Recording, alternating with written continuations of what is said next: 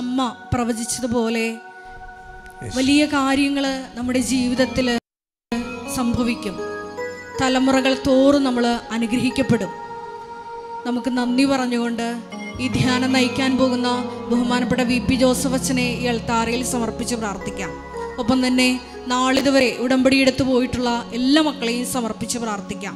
ഈ ധ്യാനത്തിൻ്റെ എല്ലാ ഭൗതിക സാഹചര്യങ്ങളെയും സമർപ്പിച്ചുകൊണ്ട് ഈശോയെ നമ്മുടെ ജീവിതത്തിലേക്ക് സ്വീകരിച്ചുകൊണ്ട് നമുക്ക് മുട്ടുമേലായിരുന്നുകൊണ്ട് ദിവികാരുണ്യനാഥനെ വരവേറ്റ് ഗായക സംഘത്തോട് ചേർന്ന് നമുക്ക് പാടി പ്രാർത്ഥിക്കാം.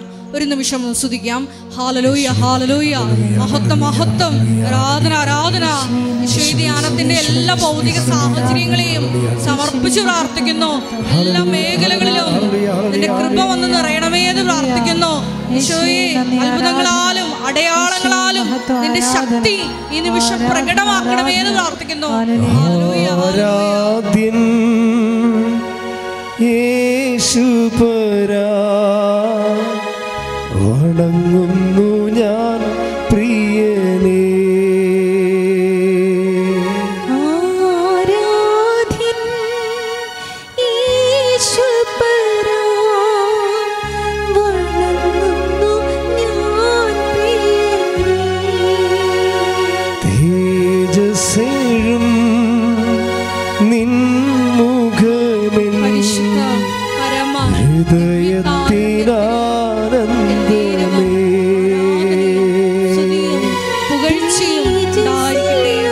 പരിശുദ്ധ പരമ ദിവ്യകാരുണ്യത്തിന് നേരവും ആരാധനയും സ്തുതിയും സ്തുതിക്കട്ടെ. ഹല്ലേലൂയ ഹല്ലേലൂയ ഹല്ലേലൂയ ഹല്ലേലൂയ ഹല്ലേലൂയ ഹല്ലേലൂയ ഹല്ലേലൂയ ഹല്ലേലൂയ. യേശുവേ ആരാധന ആരാധന. ഹല്ലേലൂയ ഹല്ലേലൂയ ഹല്ലേലൂയ ഹല്ലേലൂയ ഹല്ലേലൂയ. യേശുവേ നന്ദി നന്ദി. ഹല്ലേലൂയ ഹല്ലേലൂയ ഹല്ലേലൂയ ഹല്ലേലൂയ. യേശുവേ ആരാധന ആരാധന ആരാധന. മഹത്വം ആരാധന. ഹല്ലേലൂയ ഹല്ലേലൂയ ഹല്ലേലൂയ ഹല്ലേലൂയ. യേശുവേ നന്ദി. യേശുവേ നന്ദി. ഹല്ലേലൂയ ഹല്ലേലൂയ ഹല്ലേലൂയ. യേശുവേ ആരാധന ആരാധന ആരാധന. ഹല്ലേലൂയ ഹല്ലേലൂയ ഹല്ലേലൂയ ഹല്ലേലൂയ. യേശുവേ സ്തുതി. ഹല്ലേലൂയ ഹല്ലേലൂയ ഹല്ലേലൂയ. സന്നിധിയിൽ വസിച്ചോട്ടെ, പാദങ്ങൾ ചുംബിച്ചോട്ടെ. ചേർന്ന് പാടും. നിധിയിൽ വസിച്ചോട്ടെ, പാദങ്ങൾ ചുംബിച്ചോട്ടെ. ആരാധ്യൻ യേശുപരാ വണങ്ങുന്നു ഞാൻ പ്രിയനേ. തേജസ്സേഴും നിൻ മുഖമെൻ ഹൃദയത്തിനാനന്ദമേ.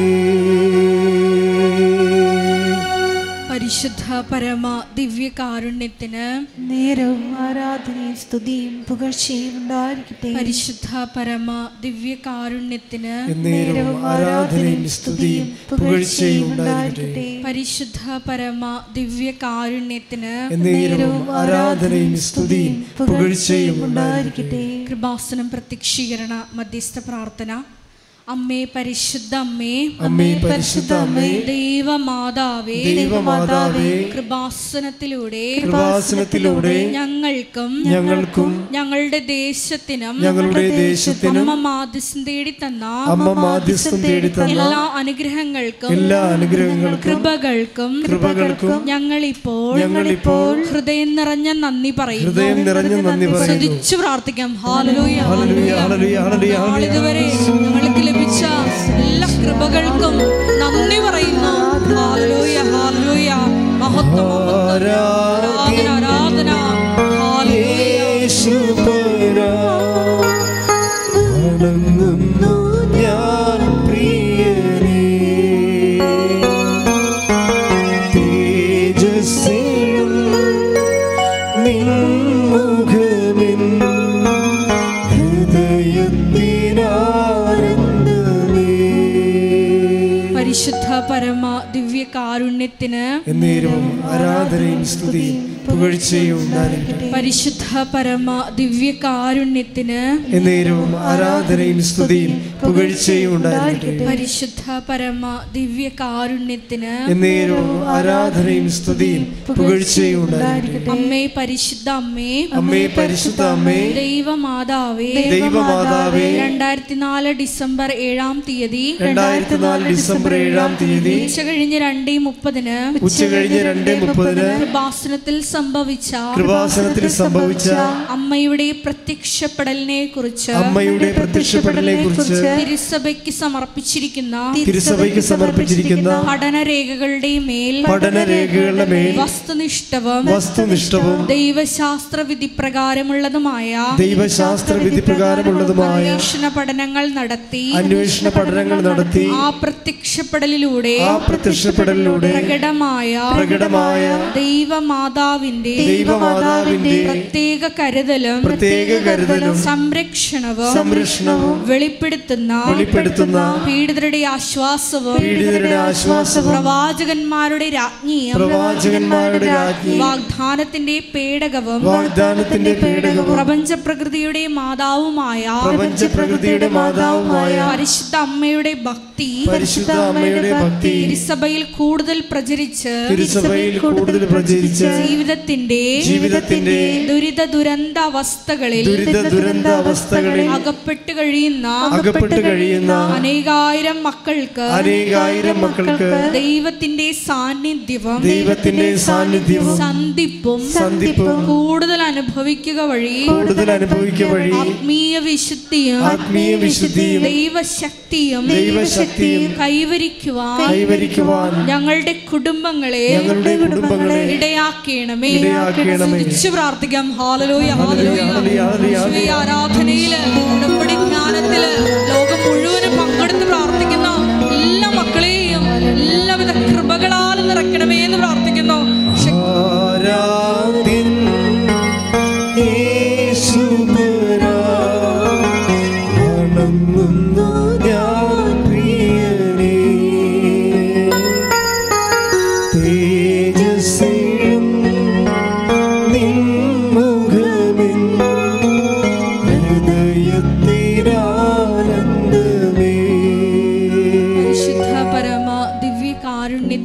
എന്നേരവും ആരാധനയും സ്തുതിയും പുകഴ്ചയും ഉണ്ടായിരിക്കട്ടെ. പരിശുദ്ധ പരമ ദിവ്യകാരുണ്യത്തിന് എന്നേരവും ആരാധനയും സ്തുതിയും പുകഴ്ചയും ഉണ്ടായിരിക്കട്ടെ. പരിശുദ്ധ പരമ ദിവ്യകാരുണ്യത്തിന് എന്നേരവും ആരാധനയും സ്തുതിയും പുകഴ്ചയും ഉണ്ടായിരിക്കട്ടെ. അമ്മേ പരിശുദ്ധ അമ്മേ, അമ്മേ പരിശുദ്ധ അമ്മേ, ഭൂസ്വർലോകങ്ങളുടെ രാജ്ഞിയായ അങ്ങേയ്ക്ക് ഭൗമ സംരക്ഷണത്തിനായി പ്രപഞ്ച പ്രകൃതിയെ തന്നെ തിരുസഭ പ്രതിഷ്ഠിക്കുവാൻ ഈ പ്രത്യക്ഷീകരണം വഴി ഇടയാക്കണമേ. പരിശുദ്ധ അമ്മേ, ജപമാല മാതാവേ, സകല കൃപാസനം പ്രാർത്ഥനകളോടും ചേർത്ത്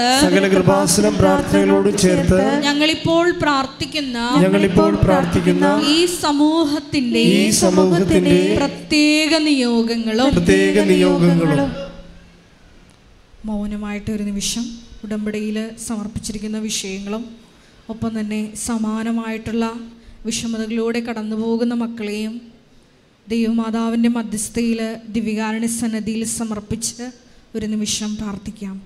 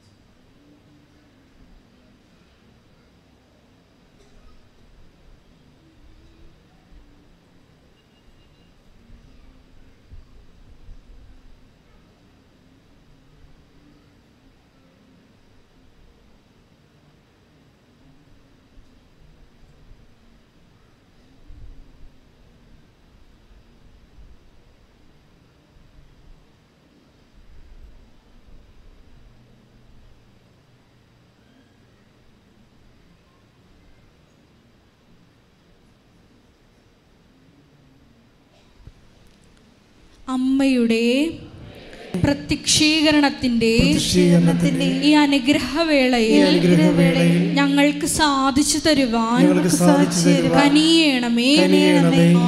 ആമേൻ. സ്തുതിച്ചു പ്രാർത്ഥിക്കാം. ഹല്ലേലൂയ, ഹല്ലേലൂയ. മാതാവേ, പരിശുദ്ധ അമ്മയുടെ പ്രത്യക്ഷീകരണത്തിന്റെ സാക്ഷികളായി ഈ ഉടമ്പടി ധ്യാനത്തിൽ പങ്കെടുക്കുന്ന ഞങ്ങൾ ഓരോരുത്തരെയും ഉയർത്തണമേ എന്ന് പ്രാർത്ഥിക്കുന്നു. ഹല്ലേലൂയ, ഹല്ലേലൂയ. മഹത്വം, മഹത്വം, ആരാധന, ആരാധന. ഹല്ലേലൂയ, ഹല്ലേലൂയ. യേശുവേ നന്ദി, യേശുവേ ആരാധന. ഹല്ലേലൂയ. മഹത്വം, മഹത്വം, ആരാധന, ആരാധന. ഹല്ലേലൂയ, ഹല്ലേലൂയ, ഹല്ലേലൂയ. സ്വരമുയർത്തി സ്തുതിക്കാം. ഹല്ലേലൂയ, ഹല്ലേലൂയ.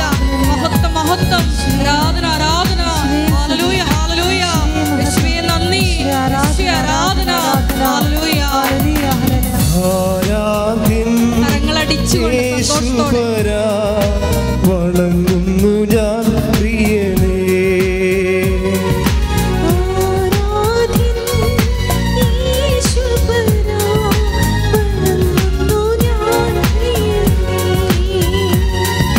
തേജസ്സും നിൻമുഖമെൻ ഹൃദയത്തിനാനന്ദമേ.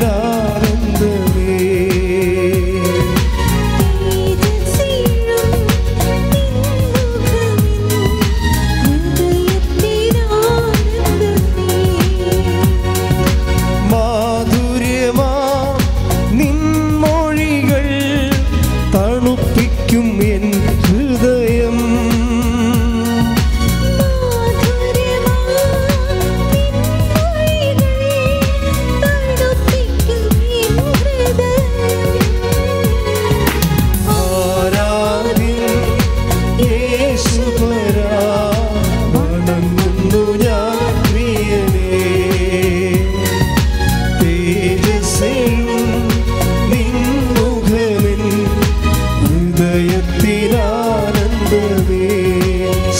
ഹല്ലേലൂയ, ഹല്ലേലൂയ, ഹല്ലേലൂയ. യേശുവേ നന്ദി. ഹല്ലേലൂയ, ഹല്ലേലൂയ, ഹല്ലേലൂയ, ഹല്ലേലൂയ. ഹല്ലേലൂയ, ഹല്ലേലൂയ. യേശുവേ എല്ലാ ജീവിത ദുരിതങ്ങളിലൂടെ കടന്നു പോകുന്ന എല്ലാ മക്കളെയും സമർപ്പിച്ച് പ്രാർത്ഥിക്കുന്നു. ഹല്ലേലൂയ, ഹല്ലേലൂയ, ഹല്ലേലൂയ, ഹല്ലേലൂയ, ഹല്ലേലൂയ. യേശുവേ നന്ദി, യേശുവേ സ്തുതി.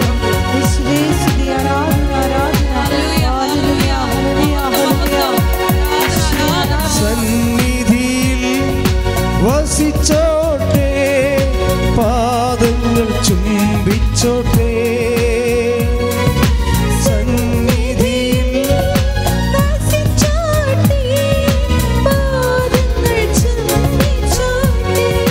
ആരാധനേശ്വര, ആരാധിൻ യേശുപര, വണങ്ങുന്നു ഞാൻ പ്രിയനേ. തേജസ്സേയും നിൻമുഖമെൻ ഹൃദയത്തിനാനന്ദമേ. ഹല്ലേലൂയ, ഹല്ലേലൂയ, ഹല്ലേലൂയ, ഹല്ലേലൂയ, ഹല്ലേലൂയ, ഹല്ലേലൂയ. യേശുവേ ആരാധന, ആരാധന. യേശുവേ മഹത്വം, മഹത്വം. ഹല്ലേലൂയ, ഹല്ലേലൂയ, ഹല്ലേലൂയ, ഹല്ലേലൂയ, ഹല്ലേലൂയ, ഹല്ലേലൂയ.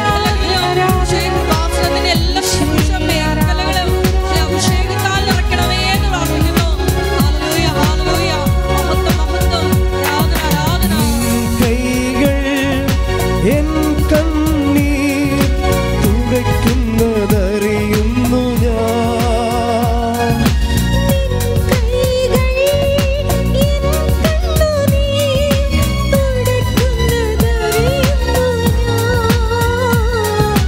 ആരാധിൻ യേശുപര, വണങ്ങുന്നു ഞാൻ പ്രിയനേ. തേജസ്സേയും നിൻമുഖമെൻ ഹൃദയത്തിനാനന്ദം. ഹല്ലേലൂയ, ഹല്ലേലൂയ, ഹല്ലേലൂയ, ഹല്ലേലൂയ, ഹല്ലേലൂയ. യേശുവേ നന്ദി. ഹല്ലേലൂയ, ഹല്ലേലൂയ. യേശുവേ ആരാധന, ആരാധന, ആരാധന.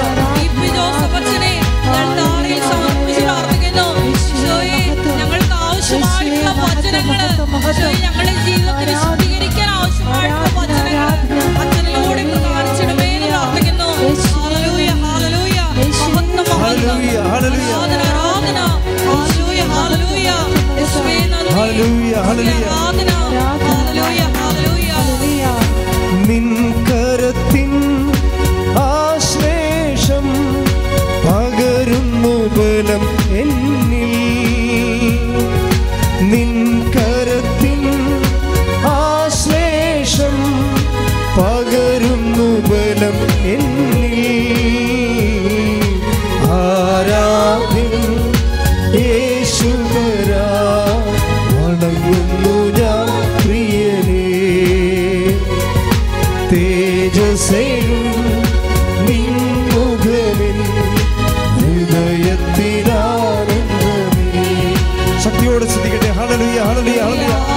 യേശുവേ ആരാധന ആരാധന. ഹല്ലേലൂയ ഹല്ലേലൂയ ഹല്ലേലൂയ ഹല്ലേലൂയ. യേശുവേ മഹത്വം മഹത്വം. ഹല്ലേലൂയ ഹല്ലേലൂയ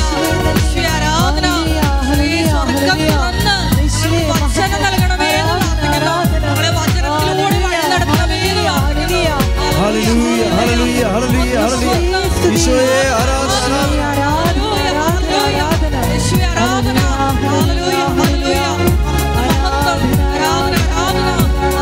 ഹല്ലേലൂയ ഹല്ലേലൂയ ഹല്ലേലൂയ ഹല്ലേലൂയ. യേശുവേ നന്ദി നന്ദി നന്ദി നന്ദി കർത്താവേ. ഞങ്ങളെ സ്തുതിക്കുന്നു ആരാധിക്കുന്നു നന്ദി പറയുന്നു. ഹല്ലേലൂയ ഹല്ലേലൂയ ഹല്ലേലൂയ ഹല്ലേലൂയ. അരൂപിയെ റൂഹായെ ഞങ്ങളെ അഭിഷേകത്താൽ നിറയ്ക്കണമേ. ഹല്ലേലൂയ ഹല്ലേലൂയ ഹല്ലേലൂയ ഹല്ലേലൂയ ഹല്ലേലൂയ. യേശുവേ നന്ദി നന്ദി നന്ദി നന്ദി നന്ദി. ഹല്ലേലൂയ ഹല്ലേലൂയ ഹല്ലേലൂയ ഹല്ലേലൂയ. യേശുവേ സ്തുതി. ഹല്ലേലൂയ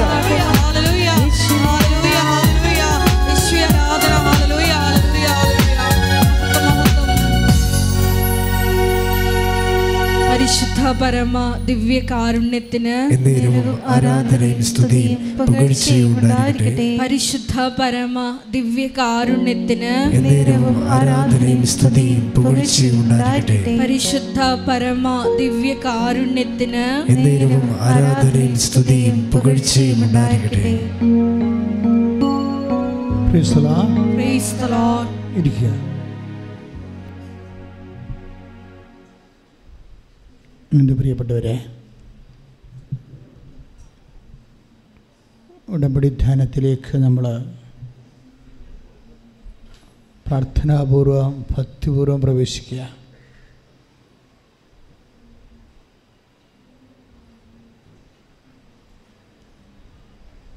കഴിഞ്ഞ ദിവസങ്ങളിലൊരു സാക്ഷ്യം ഉണ്ടായിരുന്നത് ഈ ഉടമ്പടി ധ്യാനം ഓൺലൈനായിട്ട് മൊബൈലിൽ കൂടിക്കൊണ്ടിരിക്കുമ്പോൾ മൊബൈലിൻ്റെ ഉള്ളിൽ നിന്ന് മുല്ലപ്പൂവിൻ്റെ സുഗന്ധമുണ്ടായി, സ്വർഗീയ സുഗന്ധമുണ്ടായി.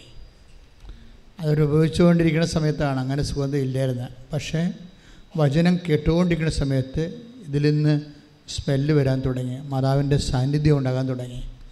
നമ്മളൊക്കെ കേൾക്കുമ്പോൾ നമുക്ക് ചിരി വരും. പക്ഷേ നമ്മളൊക്കെ ചിന്തിക്കുന്നതിനേക്കാളും വളരെ ഗൗരവമായിട്ടാണ് ദൈവം ഉടമ്പടി എടുത്തിരിക്കുന്നത്. ആൾക്കാരുടെ സാക്ഷി കേൾക്കുമ്പോൾ മനസ്സിലാകും. കാരണം അതുവരെ ഇങ്ങനെ സ്മെല്ലില്ലേ. ഇപ്പം സ്മെല്ലെന്ന് പറഞ്ഞാൽ ഇപ്പം മുല്ലപ്പൂവിൻ്റെ പോലത്തെ സ്മെല്ലാണ്. അത് ഇപ്പോൾ ഒത്തിരി ആയിരക്കണക്കിന് മനുഷ്യരുടെ സാക്ഷ്യമായി. അപ്പോൾ മാതാവിൻ്റെ ഒരു പ്രസൻസിൻ്റെ അടയാളമാണ് അത്. ഇവിടെ മാത്രമല്ല, എവിടെ വേണമെങ്കിലും നീ ഒരു വിഷമിച്ച് നിൻ്റെ മനസ്സ് വിങ്ങിക്കൊണ്ടിരിക്കുന്ന സമയത്ത് നീ അമ്മമാതാവിൻ്റെ ഭക്തനാണെന്നുണ്ടെങ്കിൽ, നീ പെട്ടുപോയൊരവസ്ഥയാണെങ്കിൽ അമ്മയിൽ ആശ്രയം വെച്ചാൽ അപ്പം തന്നെ ഈ സാന്നിധ്യം ഇങ്ങനെ വെളിപ്പെടുത്തും. നീ ഒറ്റക്കല്ല, ഞാൻ നിൻ്റെ കൂടെ ഉണ്ട് എന്ന് വ്യക്തതയോടുകൂടി നമുക്കത് മനസ്സിലാകുകയും ആത്മശക്തി കൊണ്ട് നമ്മൾ നിറയുകയും ചെയ്യും. അപ്പോൾ അതുകൊണ്ട് തന്നെ ഉടമ്പടി ധ്യാനങ്ങൾ കേൾക്കുമ്പോഴേ ചിലപ്പോഴും നിങ്ങൾ പലയിടത്തും കേട്ടിട്ടുള്ള കാര്യങ്ങളായിരിക്കും അച്ഛൻ പറയണത്. സാധാരണഗതിയിൽ ഞാൻ ഒരു ധ്യാനവും ആരുടെയും കേട്ട് പറയത്തില്ല, പഠിച്ചും പറയത്തില്ല. വചനം ഇങ്ങനെ എപ്പോഴും നോക്കിക്കൊണ്ട് രൂക്ഷമായിട്ടൊക്കെ നോക്കിക്കൊണ്ട് പ്രാർത്ഥിച്ചും കർത്താവിനോട് ചോദിച്ചൊക്കെ ഇരിക്കും. എന്നിട്ടും എനിക്ക് ഇവിടെ വരണത് വരെ ചിലപ്പോൾ ഒന്നും കിട്ടത്തില്ല. ഞാൻ താമസിക്കണത് അതാണ്. ഞാൻ ഈശോ എന്തെങ്കിലും ഒന്ന് പറഞ്ഞതിന് ശേഷമല്ലേ നമുക്ക് കയറാൻ പറ്റത്തുള്ളൂ. അപ്പോൾ എനിക്കൊരു ക്ലൂ കിട്ടിക്കഴിയുമ്പോൾ ഞാൻ കയറും. അതാണ് 1 മണിക്കൂർ ഇന്ന് താമസിച്ചത്. അവിടെ ഇരുന്ന് ഇത് തന്നെ നോക്കിക്കൊണ്ടിരിക്കുകയായിരുന്നു. സാക്ഷ്യം ഏതാണ്? നമുക്ക് വേണമെങ്കിൽ എന്തും പറയാം. ഈശോ ഉദ്ദേശിക്കുന്ന സാക്ഷ്യം ഏതാണ്? ഇപ്പം തന്നെ ഇപ്പം മാറിയില്ലേ, ഞാൻ പറയാൻ ഉദ്ദേശിക്കാത്ത സാക്ഷ്യമാണ് ഇപ്പോൾ പറഞ്ഞത്. എന്താണത്? ഉടമ്പടി വചനം കേട്ടുകൊണ്ടിരിക്കുന്ന സമയത്ത് തന്നെ മാതാവിൻ്റെ സാന്നിധ്യം ഉണ്ടാകുമെന്ന്. അപ്പോൾ ഉടമ്പടി വചനത്തിൻ്റെ ഒരു പ്രത്യേകതയാണത്. ഇപ്പോൾ ഉടമ്പടിയുടെ എല്ലാ ഭാഗങ്ങളും അങ്ങനെയാണ്. അതായത് ഇതിൽ നിന്ന് കിട്ടുന്ന ഉടമ്പടി തൈലമായാലും അതുപോലെ തന്നെ ഉടമ്പടി വചനമായാലും പിന്നെ നമ്മൾ ഉടമ്പടിയോട് ബന്ധപ്പെട്ട് ചെയ്യുന്ന പ്രേക്ഷിത പ്രവർത്തനമായാലും എല്ലാത്തിലും ടച്ച് ഓഫ് ഗോഡ് ഉണ്ട്, ദൈവത്തിൻ്റെ. പക്ഷെ നമ്മൾ ചെയ്യുമ്പോൾ നമ്മളതിൻ്റെ അകത്ത് ഇൻവോൾവ് ആകണം. അതെപ്പോഴും നമ്മൾ ശ്രദ്ധിക്കണം. പേഴ്സണൽ ഇൻവോൾവ്മെൻറ്റ് ഉടമ്പടിയുടെ ഒരു പ്രധാനപ്പെട്ട ആക്ടിവേഷൻ പ്രിൻസിപ്പിളാണ്. അതായത് നമ്മളതിൻ്റെ അകത്ത് സന്നിഹിതരാണ്. ഇപ്പോൾ പരിശുദ്ധ കുർബാനയിൽ ഈശോ സാന്നിധ്യം നൽകുന്നതാണ്. പക്ഷെ അത് അനുഭവിക്കണ ആർക്കാണ്? നിങ്ങൾ തന്നെ അവിടെ സന്നിഹിതമാണെങ്കിൽ മാത്രമേ അത് ആ സാന്നിധ്യം നമുക്ക് പേഴ്സണലായിട്ട് അനുഭവിക്കാൻ പറ്റത്തുള്ളൂ. നിങ്ങൾ തന്നെ അതിന് സന്നിഹിതനാകണമെന്ന് പറയുന്നത് എന്താണ്? ഇപ്പോൾ ചിലരൊക്കെ കുർബാന സ്വീകരിച്ച് കഴിയുമ്പോൾ വിരലൊക്കെ നക്കണത് കാണാം. എന്താ കാര്യം? അത് ഈശോയുടെ ഒരു തരി അതിൽ വിരലിൽ എവിടെയെങ്കിലും ഉണ്ടെങ്കിൽ അത് വേസ്റ്റായി താഴെ വീണ്ടും പോകരുതെന്നുള്ള. അപ്പോൾ ആ വ്യക്തി അതിൽ പ്രസൻസാണ്, ഈശോയുടെ പ്രസൻസാണ്. പക്ഷെ അതിനേക്കാൾ ഉപരി നമ്മുടെ ഒരു പ്രസൻസ് അവിടെ വേണം. പേഴ്സണൽ ഇൻവോൾവ്മെൻറ്റ്, ഈ ആത്മീയതയുടെ എല്ലാം അങ്ങനെയാണ്. നമ്മൾ പ്രസൻ്റ് അല്ലെങ്കിൽ അത് വർക്കൗട്ട് ചെയ്യത്തില്ല. അച്ഛൻ പറഞ്ഞ മനസ്സിലായില്ലേ? ദൈവം അതിൽ പ്രസൻ്റാണ്. പക്ഷേ if you want to feel it we must present there. ദൈവം അവിടെ പ്രസൻ്റാണ്. ഉടമ്പടിയിലായാലും പരിശുദ്ധ കുർബാനയിലായാലും നിങ്ങളുടെ ശുശ്രൂഷ ചെയ്യുന്ന സമയങ്ങളിലായാലും വചനം കേൾക്കുന്ന സമയമായാലും ഗോഡ് ഈസ് പ്രസൻറ്റ് ദെയർ. കാര്യം എന്താണ്? ദൈവം അതിലൊരു കക്ഷിയാണല്ലോ. വേറെ ഒരു പ്രാർത്ഥനയ്ക്ക് ദൈവം കക്ഷിയല്ല. ഉടമ്പടിക്ക് ദൈവം ഒരു കക്ഷിയാണ്. അതുകൊണ്ട് it's a fact by no means God is present there. ദൈവം അവിടെ പ്രസൻ്റാണ്. The problem is that we are not present there sometimes. നമ്മളവിടെ പ്രസൻ്റ് അല്ല. പ്രത്യക്ഷീകരണ പ്രാർത്ഥന ചെല്ലുമ്പോൾ തന്നെ നമ്മുടെ മനസ്സ് പലയിടത്തായിരിക്കും അല്ലേ? പ്രത്യക്ഷീകരണ പ്രാർത്ഥന ചൊല്ലിക്കൊണ്ടിരിക്കുകയാണ്. ഇന്ന് നീറ്റിൻ്റെ പരീക്ഷയാണ്, എൻ്റെ മകൾ എന്ത് വരുമായിരിക്കും ഒക്കെ എല്ലാം മനസ്സിലാക്കി കൊടുക്കുക. പിന്നെയും പ്രത്യക്ഷീകരണ പ്രാർത്ഥന അടുത്ത് ചൊല്ലിക്കൊണ്ടിരിക്കുക. You are not present there. അതല്ലേ പ്രശ്നം. നിങ്ങളെവിടെയാണ് പ്രസൻറ്റ്? മകളുടെ എക്സാം ഹോളിലാണ് നിങ്ങൾ പ്രസൻ്റ് ആയിരിക്കുന്നത്. മകൾ നീറ്റ് പരീക്ഷ എഴുതിയിരിക്കുന്ന എക്സാം ഹോളിലാണ് നിങ്ങൾ പ്രത്യക്ഷീകരണ പ്രാർത്ഥന ചെല്ലുമ്പോൾ തന്നെ. So you are not present there. ഇത് പ്രസൻസ് ഒരു പ്രോബ്ലമാണ്.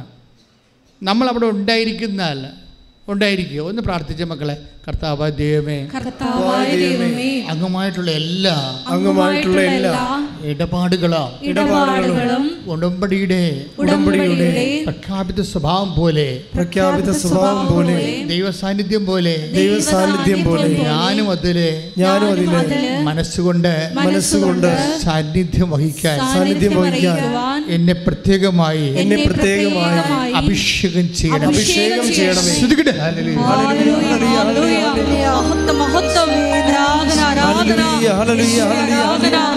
ഉടമ്പടി എടുക്കുന്ന ഞങ്ങൾ എല്ലാവരും ഈശോയുടെ അങ്ങേ സാന്നിധ്യം അനുഭവിച്ചറിഞ്ഞ് നിബന്ധനകൾ പാലിച്ച്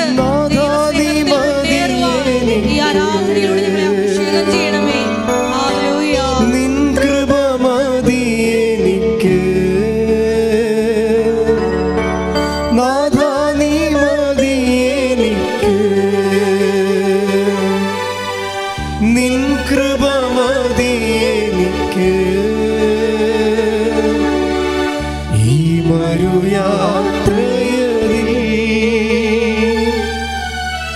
തിരുകൃപ മതി എനിക്ക്. പരിശുദ്ധ പരമദിവ്യകാരുണ്യത്തിന് പിന്നെ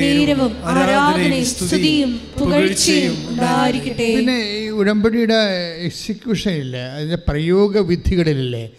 പ്രയോഗവിധികളിൽ നല്ല ശരിക്ക് ഭക്തി ഉണ്ടാകണം. മനസ്സിലായില്ലേ? നമ്മളൊരു ടെക്നിക്കലായിട്ട് ഒരു ചെയ്യാൻ വേണ്ടി നമ്മൾ ഓരോ കാര്യങ്ങൾ ചെയ്യുകയല്ലേ, അങ്ങനെ ചെയ്യരുത്. ഉടമ്പടിയിൽ ദൈവത്തിൻ്റെ വാഗ്ദാന പ്രകാരം ദൈവത്തിൻ്റെ സാന്നിധ്യം ഉണ്ടല്ലോ. അമ്മയുടെ മധ്യസ്ഥത്തിൽ ദൈവത്തോടല്ലേ നമ്മൾ, ഈശോനോടല്ലേ ഉടമ്പടി ചെയ്യണത്. അപ്പോൾ നമ്മളെ സംബന്ധിച്ചിടത്തോളം ആ ഈശോയുടെ സാന്നിധ്യം ഉണ്ട്. നമ്മൾ ഉടമ്പടി തൈലം തേക്കുമ്പോഴും അതുപോലെ തന്നെ പത്രം കൊടുക്കുമ്പോഴും കർത്താവിനെ അറിയാത്തത് അറിയിക്കുമ്പോഴും അറിഞ്ഞവരെ ആഴപ്പെടുത്തുമ്പോഴും രോഗികളെ കാണുമ്പോഴും ഓൾഡ് ഏജ് ഹോമിലേക്ക് പോകുമ്പോഴും ഒക്കെ പ്രെയർ ചെയ്തുകൊണ്ട് പോകണം. അല്ലാതെ വേറെ നിങ്ങൾ സിനിമ കഥയും പറഞ്ഞു പോകരുത്. ഇതൊരു പ്രേക്ഷിത പ്രവർത്തനമാണ്. ദൈവത്തിൻ്റെ സാന്നിധ്യം നിങ്ങൾ ആ സമയത്ത് ശരിക്കും ഫീൽ ചെയ്യണം. നമുക്ക് ഫീൽ ചെയ്തില്ലെങ്കിൽ ഇപ്പോൾ എമ്മാവുസിലേക്ക് പോയ ശിഷ്യന്മാർ, അവർക്ക് എന്തുകൊണ്ടാണ് ഈശോനെ ഫീൽ ചെയ്തത്? ഈശോയുടെ കൂടെ നടന്നത് എന്താണ്? അവർ ഈശോനെക്കുറിച്ച് സംസാരിച്ചുകൊണ്ട് പോയത് കൊണ്ടാണ്. Take the word of God. ശ്രുതിക്കട്ടെ. ഹല്ലേലൂയ. ഹല്ലേലൂയ. ഹല്ലേലൂയ. ഹല്ലേലൂയ. ഹല്ലേലൂയ. യേശുവേ നന്ദി, യേശുവേ സ്തുതി. ഹല്ലേലൂയ. ഹല്ലേലൂയ. ഹല്ലേലൂയ. ഹല്ലേലൂയ. ഹല്ലേലൂയ. ഹല്ലേലൂയ. ലൂക്ക 24 അധ്യായം 13 14 തിരുവചനങ്ങൾ. വിശുദ്ധ ലൂക്കാസ് വിശേഷം 24 13 14.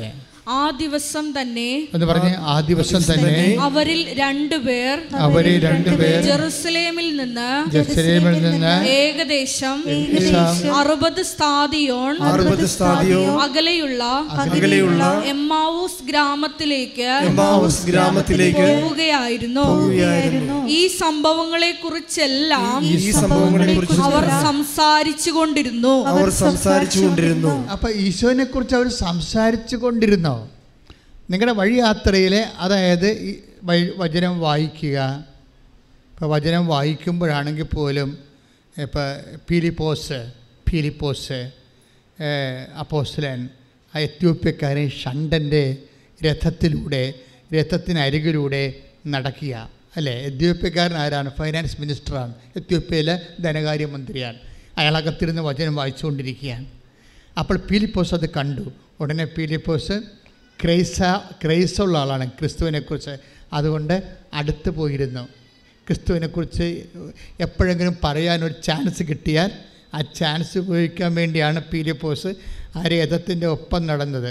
രഥം കുതിര വണ്ടിയാണ്, പക്ഷെ അത് സ്പീഡിലാണ് പോകണമെങ്കിലും ഇതിനെ അണച്ചണച്ച് ഈ ഫിലിപ്പോസിൻ്റെ ഒപ്പം ഓടുകയാണ്. എന്താണ്? കർത്താവിന് വേണ്ടി വചനം എത്യോപ്യക്കാരന് പറഞ്ഞു കൊടുക്കാൻ. ഇതാണ് ഫെർവർ, ഇതാണ് മിഷൻ ഫെർവർ. പ്രാർത്ഥിക്കുക, കർത്താവായ ദൈവമേ, എത്യോപ്യക്കാരന് കർത്താവിന്റെ വചനം പങ്കുവെച്ചു കൊടുക്കാൻ കുതിര പൂട്ടിയ രഥത്തിലൂടെ അവൻ സഞ്ചരിച്ചുകൊണ്ടിരിക്കുമ്പോൾ അവന്റെ സഞ്ചാരത്തിന് ഒപ്പം നിന്നുകൊണ്ട് ഓടി കർത്താവിന്റെ വചനം കൈമാറാൻ കാണിച്ച അപ്പോസ്തല ശക്തിയാൽ ഞങ്ങളെ അഭിഷേകം ചെയ്യണമേ.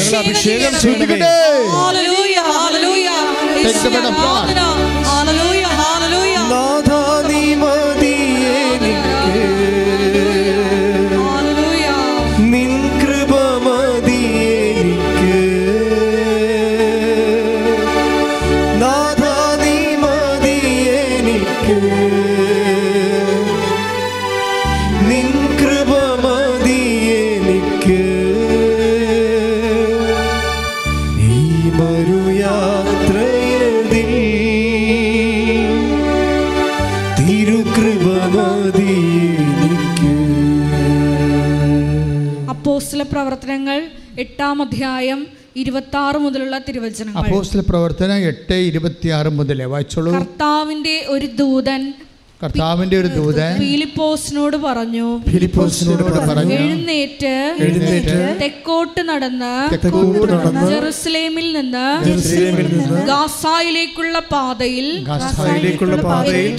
എത്തുക. അത് ഒരു വിജനമായ പാതയായിരുന്നു.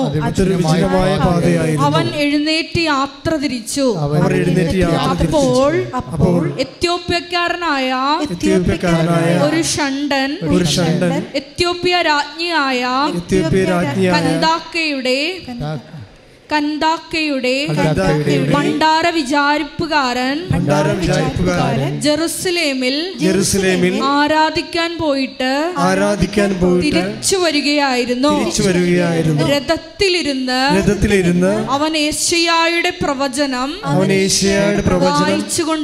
വായിച്ചുകൊണ്ടിരുന്നു. ആത്മാവ് ഫിലിപ്പോസിനോട് പറഞ്ഞു, ആ രഥത്തെ സമീപിച്ച് അതിനോട് ചേർന്ന് നടക്കുക.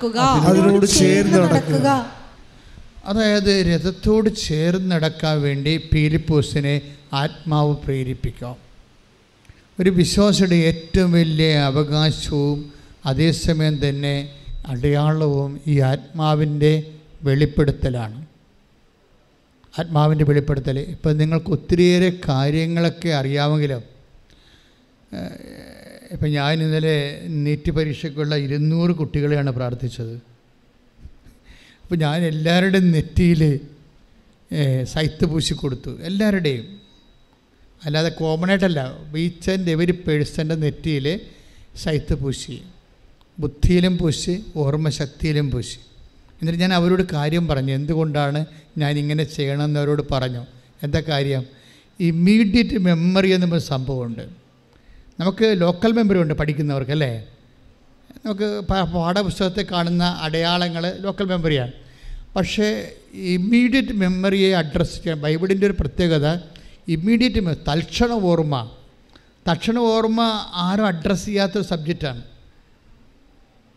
കാര്യം എൻ്റെ സഹപ്രവർത്തകൻ വിജയകുമാർ സി ബി ഐയുടെ ഒരു കേസിൽ പെട്ടിട്ട് അദ്ദേഹത്തെ വിചാരണ ചെയ്തുകൊണ്ടിരിക്കുന്ന സമയത്ത് അദ്ദേഹത്തിന് തൽക്ഷണ മെമ്മറി കൊടുത്തു.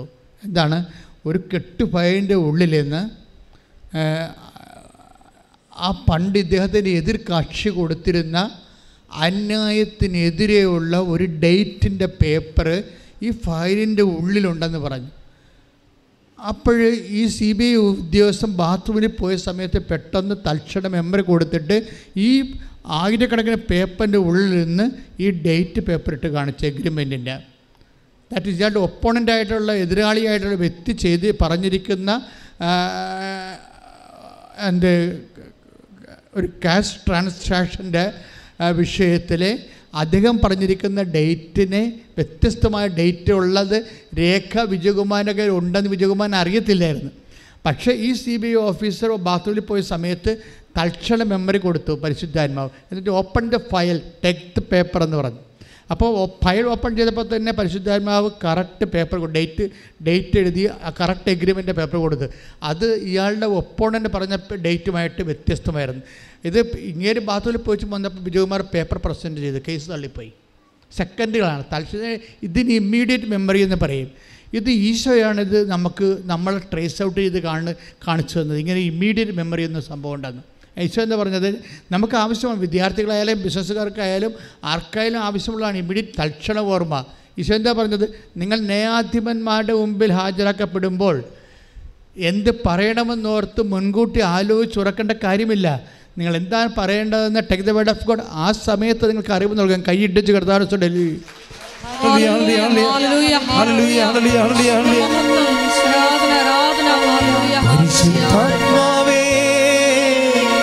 പരിശുദ്ധാത്മാവേ വരദാനത്തിൻ അഭിഷേകം കൊണ്ടെന്നെ നിറയ്ക്കണമേ. പരിശുദ്ധാത്മാവേ പരിശുദ്ധാത്മാവേ വരദാനത്തിൻ അഭിഷേകം കൊണ്ടെന്നെ നിറയ്ക്കണമേ. പരിശുദ്ധാത്മാവേ പരിശുദ്ധാത്മാവേ ലോകത്തിന്മേൽ വിജയം നേടാൻ ധീരതയേകണമേ. ലോകത്തിൻ്റെ പരിശുദ്ധാത്മാവേ പരിശുദ്ധാത്മാവേ ലോകത്തിന്മേൽ വിജയം നേടാൻ ധീരതയേകണമേ. ലൂക്ക 21:12 മുതലുള്ള തിരുവചനങ്ങൾ. ലൂക്ക 21:12. ഇവയ്ക്കെല്ലാം മുമ്പ് അവർ നിങ്ങളെ പിടികൂടുകയും പീഡിപ്പിക്കുകയും ചെയ്യും. അവരുടെ സിനഗോഗുകളിലും കാരാഗൃഹങ്ങളിലും നിങ്ങളെ ഏൽപ്പിച്ചു കൊടുക്കും. എൻ്റെ നാമത്തെ പ്രതി രാജാക്കന്മാരുടെയും ദേശാധിപതികളുടെയും മുൻപിൽ അവർ നിങ്ങളെ കൊണ്ടുചെല്ലും. നിങ്ങൾക്ക് ഇത് സാക്ഷ്യം നൽകുന്നതിനുള്ള അവസരമായിരിക്കും. എന്ത് ഉത്തരം പറയണമെന്ന് നേരത്തെ ആലോചിക്കേണ്ടതില്ലെന്ന് മനസ്സിലാക്കിക്കൊള്ളുവിൻ. എന്തെന്നാൽ നിങ്ങളുടെ എതിരാളികളിൽ ആർക്കും ചെറുത്ത് നിൽക്കാനോ എതിർക്കാനോ കഴിയാത്ത വാക്ചാതുര്യം ജ്ഞാനവും നിങ്ങൾക്ക് ഞാൻ നൽകും. അതായത് യഥാർത്ഥ വചനം അതായത് നിങ്ങളായിരിക്കില്ല, എൻ്റെ പിതാവിൻ്റെ പരിശുദ്ധാത്മാവായിരിക്കും നിങ്ങൾ വഴി സംസാരിക്കുക. ആ സമയത്ത് അറിവ് നൽകുമെന്നാ വചനം. ആ സമയത്ത് അറിവ് നൽകും. അതാണ് തൽക്ഷണ ഓർമ്മയെന്ന് പറയണത്, ഇമ്മീഡിയറ്റ് മെമ്മറി. അതുകൊണ്ട് തന്നെ അച്ഛൻ എപ്പോഴും പറയും, ഉടമ്പടി എടുക്കുന്നവർ keep the minimum Holy Spirit. അത് ഞാനൊരു മിനിമമായിട്ട് പറയണതാണ്. അതായത് പരിശുദ്ധാത്മാവ് ദുഃഖിപ്പിക്കാതിരിക്കാനും പരിശുദ്ധാത്മാവ് നിർവീര്യമാകാതിരിക്കാനും വേണ്ടി ഉടമ്പടിയിലുള്ളവർ പ്രത്യേകം ശ്രദ്ധിക്കണം. പരിശുദ്ധാത്മാവ് ഇപ്പം നമ്മൾ വിശുദ്ധിയെല്ലാം കീപ്പിച്ചോണം. എന്തിനുണ്ടാ? നിങ്ങൾ വിശുദ്ധി ഉടമ്പടിയുടെ ഭാഗമായിട്ടൊരു വിശുദ്ധി കീപ്പ് ചെയ്യണമെന്ന് പറയത്തില്ലേ? എന്താ കാരണം വെച്ച് കഴിഞ്ഞാൽ ഈ ആത്മാവ് നിർവീര്യമാകാതിരിക്കാൻ വേണ്ടിയാണ്. ആത്മാവ് നിർവീര്യമാകാതിരുന്നാൽ ആത്മാവ് അതുപോലെ തന്നെ വീര്യശക്തിയിൽ നിന്ന് കഴിഞ്ഞാൽ ദൈവത്തിന് നിങ്ങളോട് കമ്മ്യൂണിക്കേറ്റ് ചെയ്യാൻ പറ്റും. ഇതൊരു ഭയങ്കര സീരിയസ് വിഷയമാണ്. എല്ലാത്തിനും സമാധാനമുണ്ട്. എടുത്തു ചാടി ഒന്നിനും മറുപടി പറഞ്ഞേക്കരുത്, ഒന്നിനും തീരുമാനം എടുക്കരുത്. വെയിറ്റ് എന്ന് പറയണം. എന്താ കാര്യം എന്നറിയാമോ? എന്തെല്ലാം സമയം ഇപ്പോൾ ജപ്തി നടപടിയാണ്, അല്ലെങ്കിൽ വേറെ എന്തെങ്കിലും പ്രശ്നമുണ്ടായി, അതിൽ കല്യാണത്തിന് നിശ്ചയത്തെ കല്യാണം പോയി, അല്ലെങ്കിൽ നടന്ന പ്രമാണത്തിന് എന്തോ കുഴപ്പമുണ്ടായി, അല്ലെങ്കിൽ പ്രമാണം കാണാതെ പോയി, ആവശ്യമായ പ്രമാണം കാണാതെ പോയി, ഇങ്ങനെ ഷോക്കടിക്കണ എന്ത് പ്രശ്നമുണ്ടെങ്കിലും എടുത്തു ചാടി നിങ്ങൾ ദൈവത്തിൻ്റെ മക്കളാണെങ്കിൽ നിങ്ങൾ എടുത്തു ചാടി റെസ്പോണ്ട് ചെയ്യരുത്, വെയിറ്റ് ചെയ്യണം. അമ്മമാതാവിൻ്റെ ഏറ്റവും വലിയ ഗുണങ്ങളിലൊന്നാണ് വെയിറ്റ് ചെയ്യും, ഹൃദയത്തിൽ സംഗ്രഹിക്കും. എടുത്തു ചാടി മറുപടി പറയുമ്പോൾ അതൊരു അവിശ്വാസത്തിൻ്റെ ലക്ഷണമാണ്. കാര്യം എന്താണ്? നിങ്ങളാണ് ഇതിൻ്റെ അകത്ത് കക്ഷി, ദൈവം അല്ലെന്നാണ്. പിടിയിട്ടില്ലേ? നിങ്ങളൊരു വിഷയത്തിന് എടുത്തു ചാടി മറുപടി പറയുമ്പോൾ, ഇപ്പോൾ നിങ്ങളുടെ ഭർത്താവ് വേറെ ആരുടെയെങ്കിലും സ്ത്രീകളുമായിട്ട് കുറച്ച് കണക്ഷൻ ഉണ്ടെന്ന് നിങ്ങളെ കൂട്ടുകാർ നിങ്ങൾ വിളിച്ചു പറഞ്ഞു, അവിടെ നിങ്ങൾ വേർത്ത് ബോധം കേട്ട് വിഴുകയും അയാൾക്കടുത്തേക്ക് അറിയുകയും ചെയ്യേണ്ട. വെയിറ്റ് എന്നുവെച്ചാൽ ഇതിന് മറുപടി ഉണ്ടല്ലോ, മറുപടി ഇല്ലായിരിക്കത്തില്ലല്ലോ. ഇതിന് നിൻ്റെ കർത്താവിൻ്റെ മുമ്പിൽ മറുപടി ഉണ്ട്. അതുകൊണ്ട് നീ വെയിറ്റ് ചെയ്യണം. എന്ത് ചെയ്യണം? നീ പിന്നെ ശാന്തമാകണം. പിന്നെ കലപില കണ്ടവനെല്ലാം പിടിച്ച് കൂട്ടിയിട്ട് ഭർത്താവ് നാറ്റിക്കാൻ പോകരുത്. മറിച്ച് പതുക്കെ നിൽക്കണം. പതുക്കെ നിന്നിട്ട് നിന്നെ കർത്താവ് ഒരു ഉത്തരവാദിത്വം ഏൽപ്പിച്ചിരിക്കുകയാണ്. ഞാൻ ഈ സംഭവത്തിലൂടെ ദൈവത്തെ കൂടുതൽ അറിയും, അഥവാ ഞാൻ ദൈവത്തെ കൂടുതൽ അറിയാം. എൻ്റെ മക്കളെ, ഒരു കാര്യം വ്യക്തമാണ്. എപ്പോഴെങ്കിലും നിങ്ങൾക്ക് ക്ലേശം ഉണ്ടാകുമ്പോൾ ഓർക്കുക, അല്ലെങ്കിൽ ആരെങ്കിലും വഴി ഞെരുക്കം ഉണ്ടാകുമ്പോൾ ഓർക്കുക, അല്ലെങ്കിൽ ആരെങ്കിലും കാണിക്കുന്ന മണ്ടത്തരങ്ങൾ നിങ്ങൾ ബലിയാടായിപ്പോയി, നിങ്ങൾ ഇന്ന് അനുഭവിക്കുന്ന കഷ്ടപ്പാടുകൾ പണ്ടുള്ളവർ കാണിച്ച മണ്ടത്തരമാണെന്ന് നിങ്ങൾ പറയുക. പക്ഷേ അതിൻ്റെ പിന്നിലെല്ലാം ദൈവത്തിനൊരു പരിപാലനയുണ്ട്. അതറിയണമെന്നുണ്ടെങ്കിൽ ഈ ഇമ്മീഡിയറ്റ് മെമ്മറി വേണം. കർത്താവിൻ്റെ പരിശുദ്ധാത്മാവിൻ്റെ ആലോചന വഴി നടത്തുന്നതൊക്കെ വേണം. അതുകൊണ്ട് തന്നെ നിങ്ങൾക്ക് ഏറ്റവും കൂടുതൽ ബന്ധം ഉണ്ടാവേണ്ടത്, whether you married or not, or single or not, അതല്ല പ്രശ്നം. നിങ്ങൾക്കോ എനിക്കോ സിംഗിളാകാൻ പറ്റത്തില്ല. കാരണം നമ്മളെ സിംഗിളാക്കത്തില്ലെന്ന് ദൈവം പറഞ്ഞിട്ടുണ്ട്. I will come with you unto the last, unto the world. അതിലെ അതായത് ഞാൻ നിൻ്റെ കൂടെ അന്ത്യം വരെ, unto the end of the world, unto the end of the time I will come with you എന്ന് പറഞ്ഞു. That means we are not simple, we are not single. അപ്പോൾ അതുകൊണ്ട് പ്രാർത്ഥിക്കുക, കർത്താവായ ദൈവമേ, എപ്പോഴും അങ്ങയെക്കുറിച്ചുള്ള ഒരു ഓർമ്മയും എന്തെങ്കിലും സംഭവിച്ചാൽ എടുത്തു ചാടി ഡെസ്പാവുകയോ സങ്കടപ്പെടുകയോ റെസ്പോണ്ട് ചെയ്യുകയോ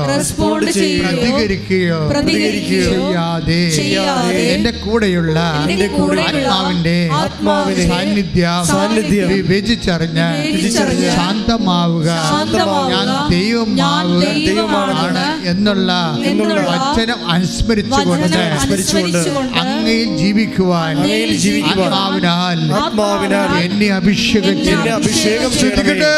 ഹല്ലേലൂയ, ഹല്ലേലൂയ, ഹല്ലേലൂയ. നമ്മുടെ ജീവിതത്തിലെ പ്രതിസന്ധി ഘട്ടങ്ങളിൽ പരിശുദ്ധാത്മാവിനോട് ആലോചന വരദാനത്തിൽ അഭിഷേകം കൊണ്ടെന്നെ നിറയ്ക്കണമേ. പരിശുദ്ധാത്മാവേ, പരിശുദ്ധാത്മാവേ, ലോകത്തിന്മേൽ വിജയം നേടാൻ ധീരതയേകണമേ. ജലപ്പരപ്പിൽ ചലിച്ചു നിന്നൊരു പരിശുദ്ധാത്മാവേ, ജനകോടികളിൽ ജ്വലിച്ചു നിന്നൊരു പരിശുദ്ധാത്മാവേ, ജലപ്പരപ്പിൽ ചലിച്ചു നിന്നൊരു പരിശുദ്ധാത്മാവേ, ജനകോടികളിൽ ജ്വലിച്ചു നിന്നൊരു പരിശുദ്ധാത്മാവേ, പരിശുദ്ധാത്മാവേ, പരിശുദ്ധാത്മാവേ, വരദാനത്തിൽ അഭിഷേകം കൊണ്ടെന്നെ നിറയ്ക്കണമേ. പരിശുദ്ധാത്മാവേ, പരിശുദ്ധാത്മാവേ, ലോകത്തിന്മേൽ വിജയം നേടാൻ ധീരതയേകണമേ. പരിശുദ്ധ പരമ പരമദിവ്യകാരുണ്യത്തിന് എന്നേരവും ആരാധനയും സ്തുതിയും പുകഴ്ചയും ഉണ്ടായിരിക്കട്ടെ. പരിശുദ്ധ പരമദിവ്യകാരുണ്യത്തിന് എന്നേരവും ആരാധനയും സ്തുതിയും പുകഴ്ചയും ഉണ്ടായിരിക്കട്ടെ. അപ്പോഴെപ്പോഴും നമ്മുടെ മനസ്സിലുണ്ടാവേണ്ട സംഭവം, ഉടമ്പടി ജീവിക്കുന്നവരെ, സത്യസന്ധമായ ഉടമ്പടി ജീവിക്കുന്നവരെ, സത്യസന്ധമായ ഉടമ്പടി ജീവിക്കാൻ ആഗ്രഹിക്കുന്നവരെ എപ്പോഴും ഓർക്കുക, യു ആർ നോട്ട് സിംഗിൾ. നിങ്ങൾ ഒറ്റയ്ക്കല്ല. എന്താ കാര്യം? വാഗ്ദാനപ്രകാരം ദൈവം നമ്മുടെ കൂടെ ഉണ്ട്. അത് ദൈവത്തിൻ്റെ വാഗ്ദാനമാണ്. ദൈവത്തിൻ്റെ വാഗ്ദാനമായതുകൊണ്ട് നമ്മൾ എന്ത് ചെയ്യും? നമ്മുടെ കൂടെയുള്ള ദൈവത്തിനെയാണ് നമ്മളൊരു വിഷമ സമയത്ത്, അല്ലെങ്കിൽ ഞാൻ മുമ്പ് പറഞ്ഞൊരു ഇമ്മീഡിയറ്റ് മെമ്മറി, തക്ക സമയത്ത് എപ്പോഴും നമുക്ക് എല്ലാ സമയവും, ചില സമയത്ത് തക്ക സമയം എന്ന് പറയുന്നത് എന്താണ്? നമുക്ക് ആവശ്യമായ ഒരു സമയമില്ലേ? ആവശ്യമായ സമയത്ത് നമ്മൾ ദൈവത്തിലേക്ക് തിരിയാൻ വേണ്ടി ഉണ്ടാകുന്നത് ഈ ഇമ്മീഡിയറ്റ് മെമ്മറിയാണ്. അതാണ് ഉടമ്പടിയുടെ ഏറ്റവും വലിയ ഇഫക്റ്റ് എന്ന് പറയുന്നത്. നമ്മളുടെ കൂടെയുള്ള take the bed of God. ശ്രുതികട ഹല്ലേലൂയ. മത്തായി 10:19. മത്തായി 10:19. അവർ നിങ്ങളെ ഏൽപ്പിച്ചു കൊടുക്കുമ്പോൾ എങ്ങനെ പറയണമെന്നോ എന്തു പറയണമെന്നോ നിങ്ങൾ ആകുലപ്പെടേണ്ട. നിങ്ങൾ പറയേണ്ടത് ആ സമയത്ത് നിങ്ങൾക്ക് നൽകപ്പെടും. എന്തെന്നാൽ നിങ്ങളല്ല നിങ്ങളിലൂടെ നിങ്ങളുടെ പിതാവിന്റെ ആത്മാവാണ് സംസാരിക്കുന്നത്. നമ്മൾ വിചാരിക്കുന്നതിനേക്കാളും ഒരു 10 മടങ്ങ് ഷാർപ്പാണ് ഉടമ്പടി. ഉടമ്പടിയിലൂടെ എന്താ പ്രോബ്ലം വെച്ച് കഴിഞ്ഞാൽ, ഉടമ്പടി നമ്മൾ എടുക്കുമ്പോൾ ദൈവത്തിൻ്റെ ബേസിക് ക്വാളിറ്റി എന്താണ്? വാഗ്ദാനങ്ങളിൽ വിശ്വസ്തനാണ് അവൻ. നമ്മുടെ ഉടമ്പടി ചെയ്യുമ്പോൾ ഒരു വ്യക്തിയുടെ കൂടെ ദൈവത്തിൻ്റെ സാന്നിധ്യം കൂടെ വരികയാണ്. അതാണ് നമ്മൾ സഞ്ചാരി മാതാവായിട്ടൊക്കെ ആൾക്കാർ അനുഭവിക്കുന്നതിൻ്റെ കാരണം.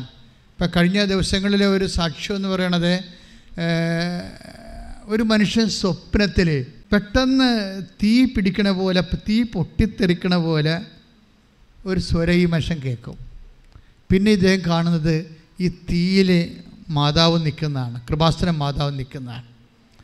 ഇപ്പോൾ ഓരോ ദിവസവും ഇവിടെ വരുമ്പോൾ നമുക്ക് നോക്കുന്ന, നമ്മൾ ഉടമ്പടിയുടെ എന്തെല്ലാം വ്യത്യസ്തങ്ങളായ രീതിയിലാണ് മനുഷ്യൻ ഇന്ന് ദൈവത്തെ അനുഭവിക്കണത്.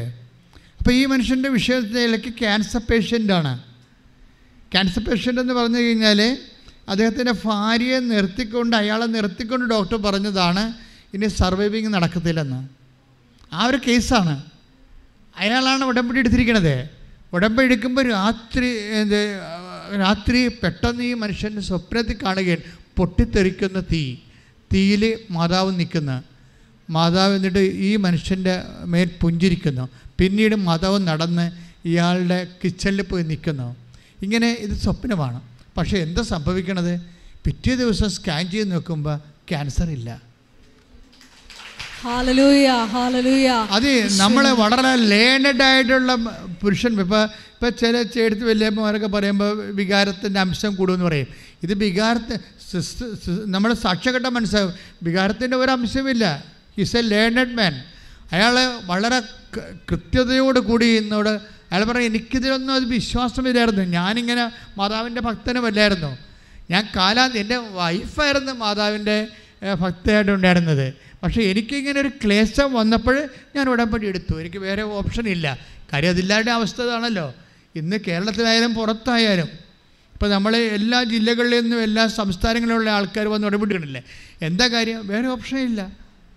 കെനിയയിൽ നിന്ന് ഉഗാണ്ടയിൽ നിന്ന് നീഗ്രോസ് വരെ ഒന്ന് ഉടമ്പടി എടുത്തിട്ട് പോയി. അപ്പോൾ എന്ത് പ്രോബ്ലം വെച്ച് കഴിഞ്ഞാൽ അവർക്ക് അറിയാവുന്നിടത്തോളം ഇന്ന് നിലവിലുള്ള ഏറ്റവും ഷാർപ്പ് ഷൂട്ട് ചെയ്യുന്ന ഒരു സംഭവമാണ് ഉടമ്പടി. ഇതാരും കണ്ടുപിടിച്ചതല്ല, ബൈബിൾ ഉള്ളതാണ്. ബൈബിൾ ആദ്യം മുതൽ ഉണ്ടായിരുന്ന ഉടമ്പടി തന്നെയാണ്. ഇപ്പോഴെന്ന് വെച്ചാൽ ഇത് പോപ്പുലറൈസായിട്ട് മാതാവ് പ്രത്യക്ഷപ്പെട്ടതിന് ശേഷം അമ്മ ആഗ്രഹിക്കുന്നൊരു കൃപാവര പദ്ധതി കൃപാസനത്തിലും ഞങ്ങളുടെ കുടുംബത്തിൽ നിറവേറാൻ ഇടയാക്കണമെന്ന് 2015 പ്രത്യക്ഷീകരണ പ്രാർത്ഥന, ആദ്യത്തെ പ്രത്യക്ഷ പ്രാർത്ഥന ആൾക്കാർ 10,000 മനുഷ്യരുള്ള ആ പ്രാർത്ഥന ഞാൻ അടിച്ചു കൊടുത്തിട്ടുണ്ട്. അമ്മ ആഗ്രഹിക്കുന്ന ഒരു കൃപാവര പദ്ധതി കൃപാസനത്തിൽ ഞങ്ങളുടെ കുടുംബത്തിലും ഉണ്ടാകാൻ ഇടയാകണമെന്ന് പറഞ്ഞപ്പോഴാണ് അമ്മ 6 മാസം കഴിഞ്ഞപ്പോൾ ഉടമ്പടി തന്നത്. അപ്പോഴതിൻ്റെ അകത്ത് ഉണ്ടാകുന്ന ഏറ്റവും വലിയ വിഷയം പ്രസൻസാണ്. പ്രസൻസ്. അപ്പോൾ നമ്മൾ ഉടമ്പടി ചെയ്യുമ്പോൾ എനിക്ക് മനസ്സിലായത്, ഏറ്റവും വലിയ മനസ്സിലായത്, ഇപ്പോൾ ഉടമ്പടി മറ്റ് പ്രാർത്ഥനകൾ ഏറ്റവും ടോപ്പ് ഫീച്ചർ എന്ന് പറയുന്നത് ഈ പ്രസൻസ് ഓഫ് ഗോഡാണ്. ദൈവത്തിൻ്റെ സാന്നിധ്യം. ദൈവത്തിൻ്റെ സാന്നിധ്യത്തിൻ്റെ പകരം അമ്മയുടെ സാന്നിധ്യമാണ് നമ്മൾ അനുഭവിക്കുന്നത്. കാരണം അമ്മയുടെ മധ്യസ്ഥതയിലല്ലേ ഉടമ്പടി ചെയ്തിരിക്കുന്നത്. അതുകൊണ്ട് അമ്മ അതിൻ്റെ മധ്യസ്ഥയാണെന്നുള്ളത് ഇരുട്ടിലും വെളിച്ചത്തിലും ഉറക്കത്തിലും ഉണർച്ചയിലുമെല്ലാം നിന്നെ അറിയിച്ചുകൊണ്ടേയിരിക്കും. വെറുതെ അറിയിക്കുക മാത്രമല്ല, നിന്നെ സന്ധിച്ചുകൊണ്ടേയിരിക്കും. വൈദ്യശാസ്ത്രം നിന്നെ കൈവിട്ടാലും, കടക്കാർ നിങ്ങളെ കൈവിട്ടാലും, ബാങ്കുകാർ നിങ്ങളെ കൈവിട്ടാലും, സ്വന്തം മക്കളും ബന്ധുക്കളും നിന്നെ കൈവിട്ടാലും കൈവിടാത്ത ചൈതന്യമായി അമ്മ നിന്റെ കൂടെ സ്തുതിക്കട്ടെ.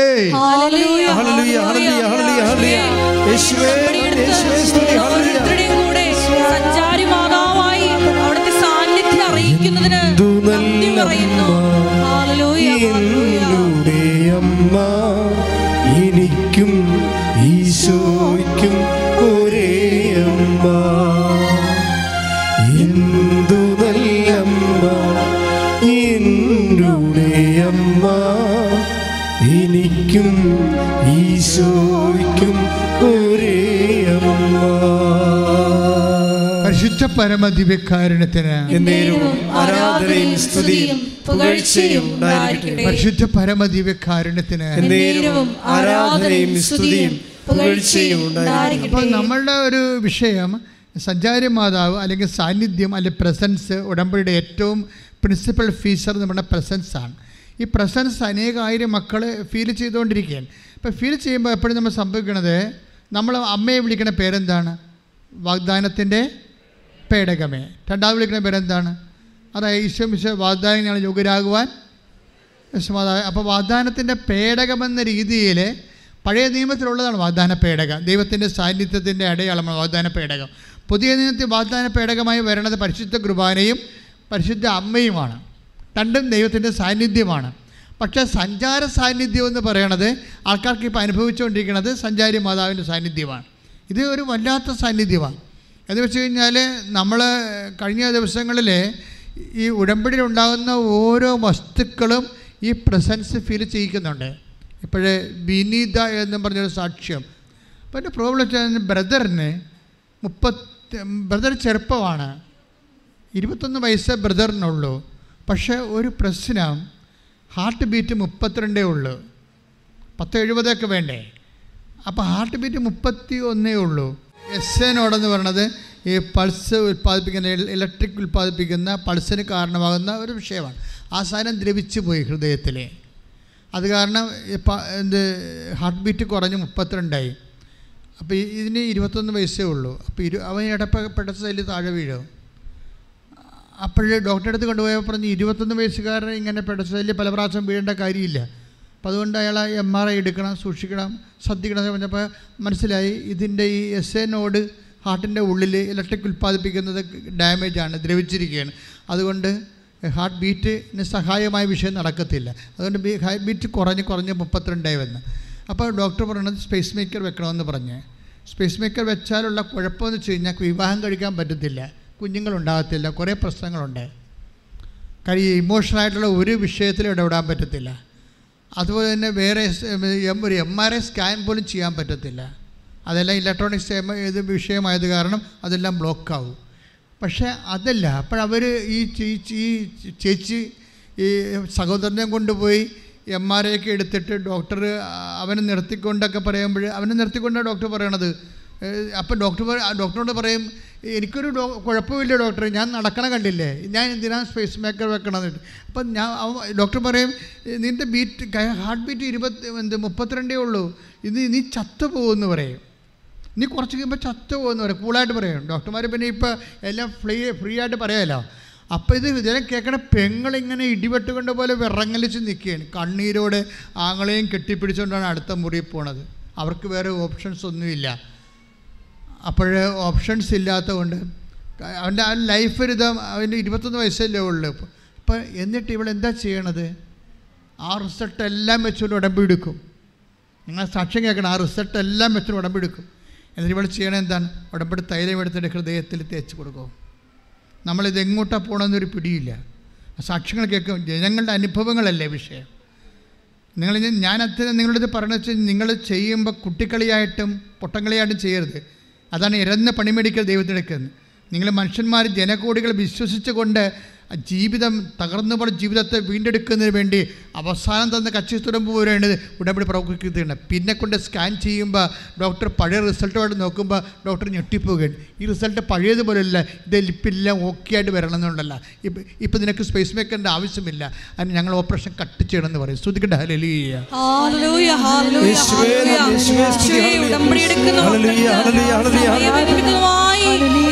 അത്ഭുതങ്ങൾ നടത്തുന്ന അവിടുത്തെ കാരുണ്യത്തിന് നന്ദി പറയുന്നു. ഹല്ലേലൂയ, ഹല്ലേലൂയ, മഹത്വം, മഹത്വം. യാത്രയതിൽ ഭാരങ്ങളേറിടുമ്പോൾ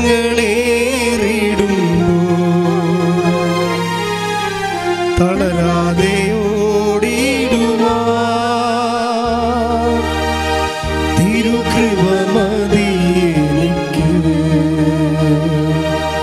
ജീവിതയാത്രയതിൽ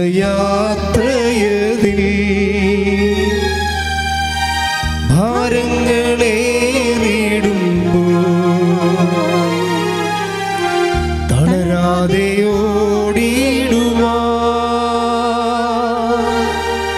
തിരുകൃപ മതി എനിക്ക്. നാഥാ നീ മതി എനിക്ക്, നിൻ കൃപ മതി എനിക്ക്. നാഥാ നീ മതി എനിക്ക്, നിൻ കൃപ മതി എനിക്ക്. ഈ മരുയാത്രയതിൽ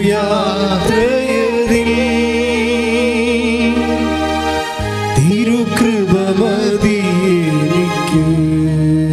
പരിശുദ്ധ പരമ ദിവ്യകാരുണ്യത്തിന് ആരാധനയും സ്തുതിയും പുകഴ്ചയും ഉണ്ടായിരിക്കട്ടെ. കൈ നെഞ്ചു വെച്ച് പ്രാർത്ഥിക്കുക. കർത്താവായ ദൈവമേ, കർത്താവായ ദൈവമേ, അങ്ങ് ജീവിതത്തെ പുനരുദ്ധരിക്കുന്ന ചരിത്ര സാക്ഷ്യങ്ങളെ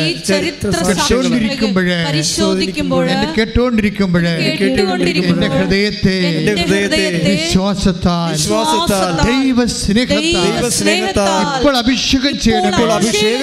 അടിപ്പിണർ പോലെ ആഘാതം പോലെ ദൈവിക ശക്തി എന്നിൽ നിറയട്ടെ. രോഗങ്ങൾ, തീരാവേദികൾ, ജീവിത ദുരിതങ്ങളെ യേശുനാമത്തിൽ പോകട്ടെ. ഹല്ലേലൂയ, ഹല്ലേലൂയ, ഹല്ലേലൂയ, ഹല്ലേലൂയ. യേശുവേ,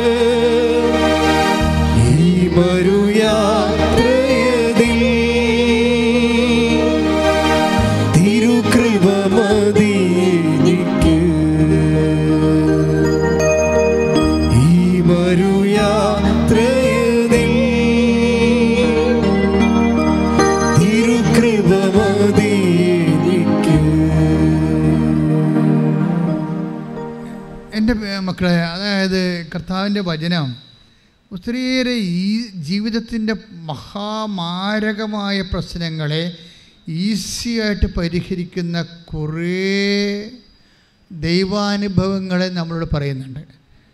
ചിലപ്പോൾ കർത്താവിൻ്റെ വചനം പറയും, നീ രോഗിയാണോ? നീ കടം കയറി മുടിയണോ? നിനക്ക് ഉറക്കമില്ലേ? നിനക്ക് പ്രഷർ കൂടുതലാണോ?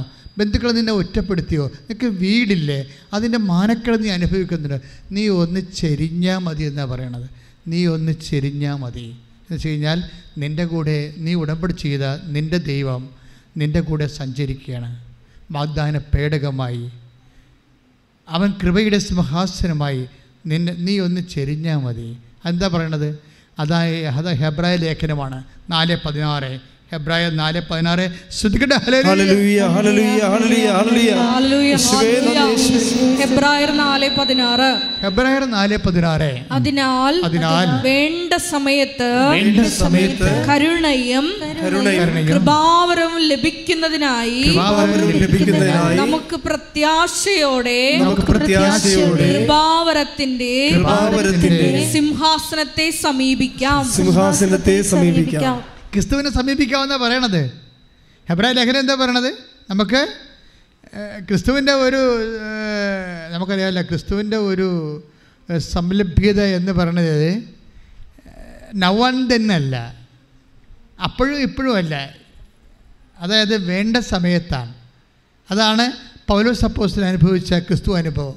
ഒന്ന് വായിച്ച് ഹെബ്രായർ 4:16. അതിനാൽ വേണ്ട സമയത്ത് കരുണയും കൃപാവരവും ലഭിക്കുന്നതിനായി നമുക്ക് പ്രത്യാശയോടെ കൃപാവരത്തിന്റെ സിംഹാസനത്തെ സമീപിക്കാം. ഇപ്പം കൃപാവരത്തിൻ്റെ സിംഹാസനം എന്ന് പറയുന്നത് ആരാണ്? ക്രിസ്തുവാണ്. എന്ന് വെച്ചാൽ കൃപാവരമെല്ലാം ഇപ്പം സകല വാഗ്ദാനങ്ങളും ആരിലാണ് അതേ ആയിരിക്കണത്? അയാളാണ് കൃപാവരത്തിൻ്റെ സിംഹാസനം. സകല വാഗ്ദാനങ്ങളും ആരിലാണ് അതേ എന്ന് പറയണത്? ലോകത്തിലുള്ള മുഴുവൻ ദൈവം നൽകിയിട്ടുള്ള മുഴുവൻ വാഗ്ദാനങ്ങൾക്കും സാക്ഷാത്കരിക്കണത് one and same and single person Yesu Kristu. കൈയടിച്ച് കർത്താവിനെ സ്തുതിക്കട്ടെ.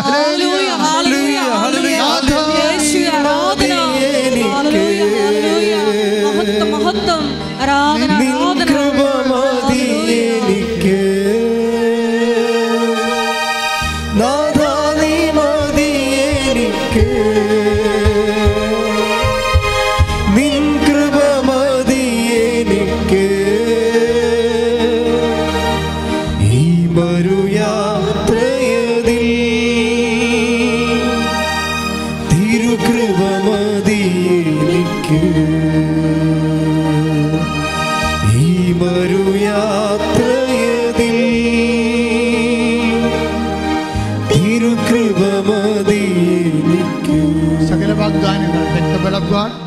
Korinthos 1:20. ദൈവത്തിന്റെ സകല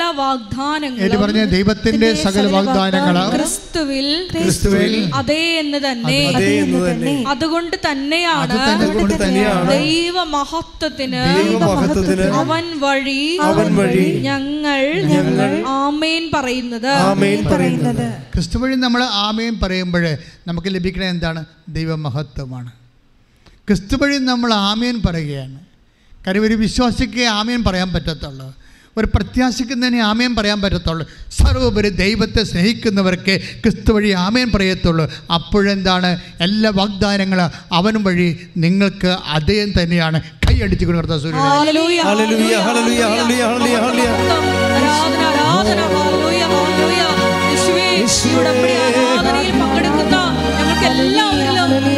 ദൈവിക പുണ്യങ്ങൾ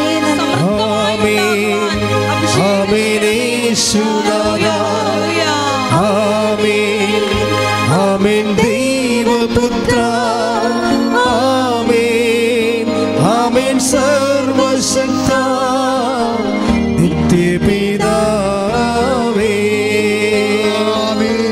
ആമേൻ ആമേൻ യേശുനാഥാ ആമേൻ ആമേൻ ദൈവപുത്ര ആമേൻ ആമേൻ സർവശക്ത നിത്യപിതാവേ. പരിശുദ്ധ പരമദിവ്യകാരുണ്യത്തിന് ആരാധനയും സ്തുതിയും പുകഴ്ചയും ഉണ്ടായിരിക്കട്ടെ. എൻ്റെ മക്കളെ, അഭിഷേകത്തിന് ഈ നിമിഷങ്ങളിലെ ക്രിസ്തുവിൻ്റെ പുനരുദ്ധാനത്തിന് ഏറ്റു പറഞ്ഞുകൊണ്ട് കൈകൾ ഉയർത്തിക്കൊണ്ട് ശക്തമായി സ്തുതിക്കട്ടെ. ഹല്ലേലൂയ ഹല്ലേലൂയ ഹല്ലേലൂയ ഹല്ലേലൂയ ഹല്ലേലൂയ. ഉന്നതമായ നാമത്തിന് സ്വസ്ഥം ചെയ്യുന്ന മാരക രോഗങ്ങൾ കർത്താവേ നിന്റെ നാമം വിട്ടുമാറിട്ട് പ്രാർത്ഥിക്കുന്ന തകർന്നുപോയ മനസ്സുകൾ, ഇടിഞ്ഞുപോയ മനസ്സുകൾ, മക്കളെക്കുറിച്ച് കർത്താവ് ഇപ്പോഴും നീറ്റ് പരീക്ഷ എഴുതിക്കൊണ്ടിരിക്കുന്ന ഞങ്ങളുടെ കുഞ്ഞുങ്ങൾ IELTS പരീക്ഷകളും മത്സര പരീക്ഷകളും മറ്റു തരത്തിലുള്ള ഇൻ്റർവ്യൂകളും എല്ലാം ചെയ്തുകൊണ്ടിരിക്കുന്ന ഞങ്ങളുടെ കുഞ്ഞുങ്ങൾ, അവരുടെ റിസൾട്ടുകൾ കർത്താവെ നീ ഏറ്റെടുക്കണമേ. അവിടെ കഴിവ് കൊണ്ടല്ല, ദൈവത്തിൻ്റെ കൃപ കൊണ്ട് എല്ലാ മക്കൾക്കും അഭിഷേകം ചെയ്യട്ടെ കർത്താവ്. പ്രത്യേകിച്ച് ഉടമ്പടി ചെയ്ത് പ്രാർത്ഥിക്കാൻ പോയിരിക്കുന്ന മക്കൾ, ഉടമ്പടി ചെയ്ത് മക്കൾക്ക് വേണ്ടി പ്രാർത്ഥിക്കുന്ന മാതാപിതാക്കളുടെ പ്രാർത്ഥനയോട് ചേർത്തുകൊണ്ട് എക്സാം ഹോളിരിക്കുന്ന മക്കളുടെ മേൽ കർത്താവിൻ്റെ കണ്ണ് ചൊരിയുന്നതിന് വേണ്ടി അവരാഗ്രഹിക്കുന്ന ജീവിത മാർഗങ്ങളിലേക്ക് കർത്താവിനെ നയിച്ചുകൊണ്ട് പോകാൻ പരിശുദ്ധ അമ്മയുടെ മധ്യസ്ഥ ലഭിക്കുന്നതിനുമായി ദൈവത്തിൻ്റെ കണ്ണ് ചൊരിയട്ടെ. ശ്രുതികട്ടെ. ഹല്ലേലൂയ ഹല്ലേലൂയ ഹല്ലേലൂയ ഹല്ലേലൂയ ഹല്ലേലൂയ യേശുവേ ഹല്ലേലൂയ ഹല്ലേലൂയ ഹല്ലേലൂയ യേശുവേ ആരാധന. ആമേൻ ആമേൻ യേശുനാഥ ആമേൻ ആമേൻ ദൈവപുത്ര ആമേൻ ആമേൻ സർവശക്ത നിത്യപിതാവേ ആമേൻ ആമേൻ യേശുനാഥ ആമേൻ ആമേൻ ദൈവപുത്ര ആമേൻ ആമേൻ സർവശക്ത നിത്യപിതാവേ ആമേൻ ആമേൻ യേശുനാഥ ആമേൻ ആമേൻ ദൈവപുത്ര ആമേൻ ആമേൻ സർവശക്ത നിത്യപിതാവേ നിത്യപിതാവേ. എൻ്റെ പ്രിയപ്പെട്ടവരെ, ഹെബ്രായർ 4:16 അനുസരിച്ചുകൊണ്ട് തക്ക സമയത്ത് കൃപാവരത്തിൻ്റെ സിംഹാസനമായ സകല വാഗ്ദാനങ്ങളും അതേ തന്നെ യേശുക്രിസ്തുവിലേക്ക് നമ്മളെ സമീപിക്കുന്നതിന് നമ്മളെ സഹായിക്കുന്ന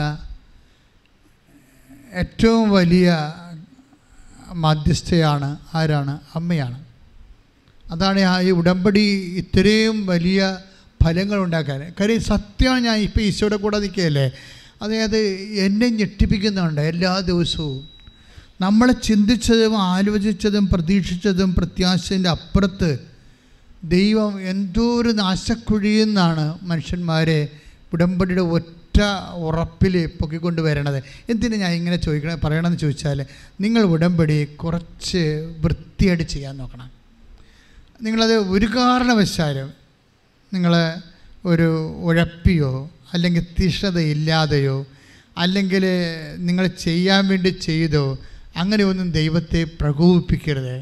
മറിച്ച് നല്ല വിശ്വാസത്തോടെ നല്ല ദൈവസ്നേഹത്തോടെ നമ്മുടെ മുമ്പിൽ എന്താ നിങ്ങൾ ഓർക്കണേ, 2015 തന്ന ഉടമ്പടി 2016 എനിക്ക് ആ 15-16 ആദ്യ കാലഘട്ടങ്ങളിലൊക്കെ എനിക്ക് ഇതിൻ്റെ വർക്കിംഗ് കണ്ടീഷനെ കുറിച്ച് അത്രയ്ക്ക് അറിവില്ലായിരുന്നോ. കാര്യം എൻ്റെ കയ്യിൽ സാക്ഷ്യങ്ങളില്ലായിരുന്നോ. ഇന്ന് നമുക്ക് 10,000-കണക്കിന് സാക്ഷ്യങ്ങളല്ലേ, എല്ലാ മണ്ഡലങ്ങളെ ഉള്ള ആൾക്കാരുടെ സാക്ഷ്യങ്ങളല്ലേ, ഇന്ന വിഷയമല്ലല്ലോ. ഓൾമോസ്റ്റ് ഓൾ തിങ്സ് ഇന്ന് മനുഷ്യൻ അനുഭവിക്കുന്ന എല്ലാ വിഷയത്തിൻ്റെ മേലുമുള്ള ദൈവിക നടപടിയാണ് ഉടമ്പടിയിലൂടെ വരണതും. അത് അപ്രതിരോധ്യമാകാൻ കാരണം അമ്മ അതിൻ്റെ അകത്ത് ഒരു കക്ഷി ആയതുകൊണ്ടാണ്, മാധ്യസ്ഥത്തിന്. കാര്യം എന്ന് വെച്ച് കഴിഞ്ഞാൽ അമ്മ എപ്പോഴും നമ്മൾ ശ്രദ്ധിക്കേണ്ടത്, ഇപ്പോൾ കാനായിലെ കല്യാണം നമ്മളത് അതാണല്ലോ അതിൻ്റെ ബേസ്മെൻ്റ് എന്ന് പറയണത്. അപ്പോൾ ആ കാനായിലെ കല്യാണത്തിലെ 2-ാം അധ്യായം, യോഹന്നാൻ്റെ 2-ാം അധ്യായം 1-ാമത്തെ വാക്യമില്ലേ, എന്താണ്? കാനായിൽ ഒരു വിവാഹ ആഘോഷം നടന്നു.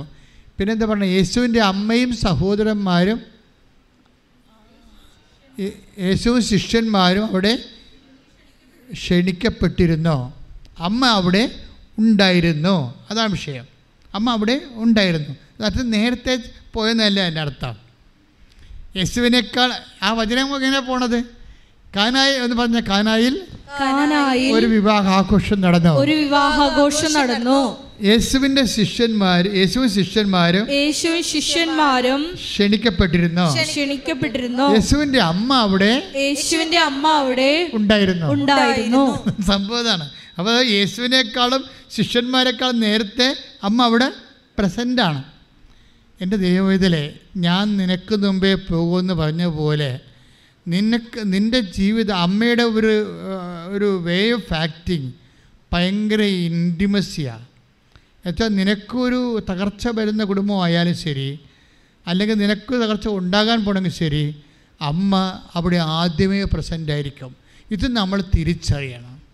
ഇത് വല്ലാണ്ട് നമ്മൾ തിരിച്ചറിയണം. സുവിശേഷത്തിൻ്റെ ഘടനയാണത്. പിന്നെ എന്തുകൊണ്ടായിരിക്കാം യേശുവിനെയും അമ്മയെയും അവിടെ ക്ഷണിക്കരുത്? നമ്മൾ ഒരുമിച്ച് ക്ഷണിച്ച വേറെ ഒരു സ്ഥലമില്ലല്ലോ, ബൈബിളിലല്ലോ. അമ്മയെയും യേശുവിനെയും ഒരുമിച്ച് ക്ഷണിച്ച ഒരു സ്ഥലം ബൈബിളിലില്ലോ, ഇവിടെ മാത്രമേ ഉള്ളൂ. എന്തുകൊണ്ടായിരിക്കും? മേ ബി ചിലപ്പോൾ റിലേറ്റീവ് ആയിരിക്കും. ചിലപ്പോഴേ ആ കനായിലെ കല്യാണം നടത്തുന്ന കക്ഷി ഇവിടെ റിലേറ്റീവ് ആയിരിക്കും ചിലപ്പോൾ.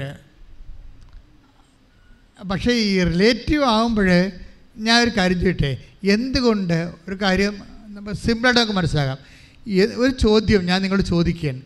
എന്തുകൊണ്ട് പരിശുദ്ധ അമ്മ അവർക്ക് വേണ്ടി ഈശോയോട് മാധ്യസ്ഥം വഹിച്ചു? ഒരു മാനുഷികമായ ഉത്തരം പറഞ്ഞാൽ മതി. റിലേറ്റീവ് ആയതുകൊണ്ടാണ്, വേറെ പ്രശ്നമൊന്നുമില്ല അതിൻ്റെ അകത്ത്, അല്ലേ? അപ്പോൾ അതിൻ്റെ അകത്ത് നമുക്ക് കേവലമായിട്ട് അല്ലെങ്കിൽ ഡ്രോ ചെയ്യുന്ന സൊല്യൂഷൻ എന്താണ്? അമ്മയുടെ റിലേറ്റീവ് ആണെങ്കിൽ തീർച്ചയായിട്ടും നമുക്ക് വേണ്ടി മാധ്യസ്ഥം വഹിക്കും. ക്ലിയർ അല്ലേ?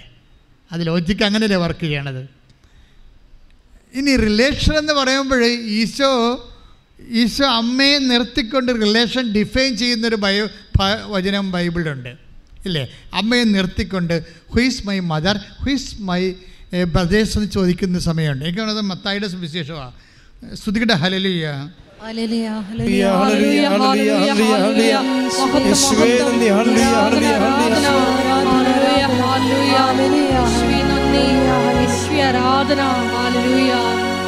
മഹത്വം, ആരാധന, ആരാധന.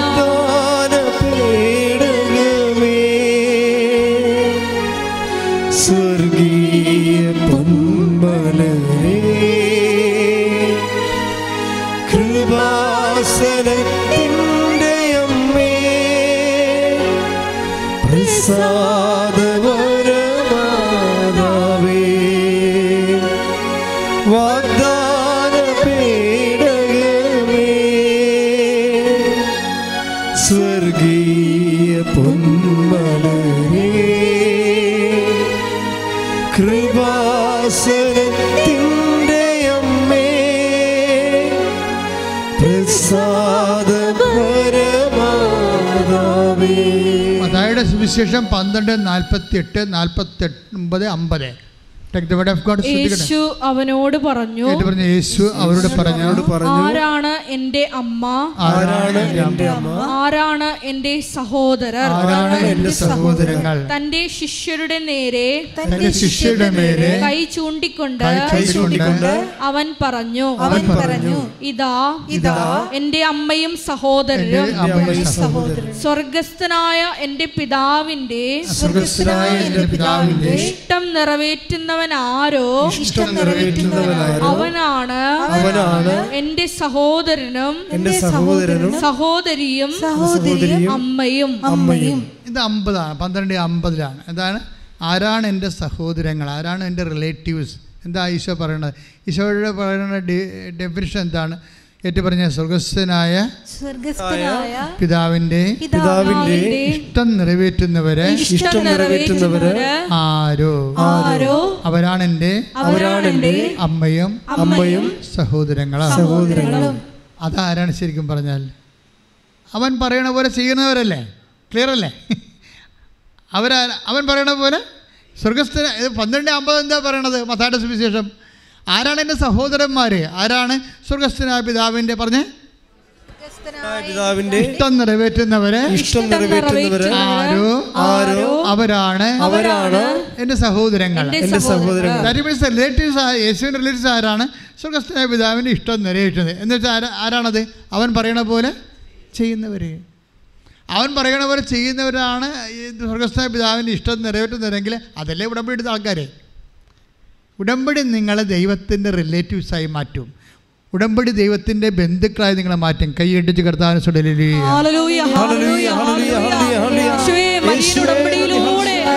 സ്വന്തം പദവിയിലേക്ക്, സ്വന്തം ജനമെന്ന പദവിയിലേക്ക് നന്ദി പറയുന്നു. ഉടനടി പരിഹാരമേകും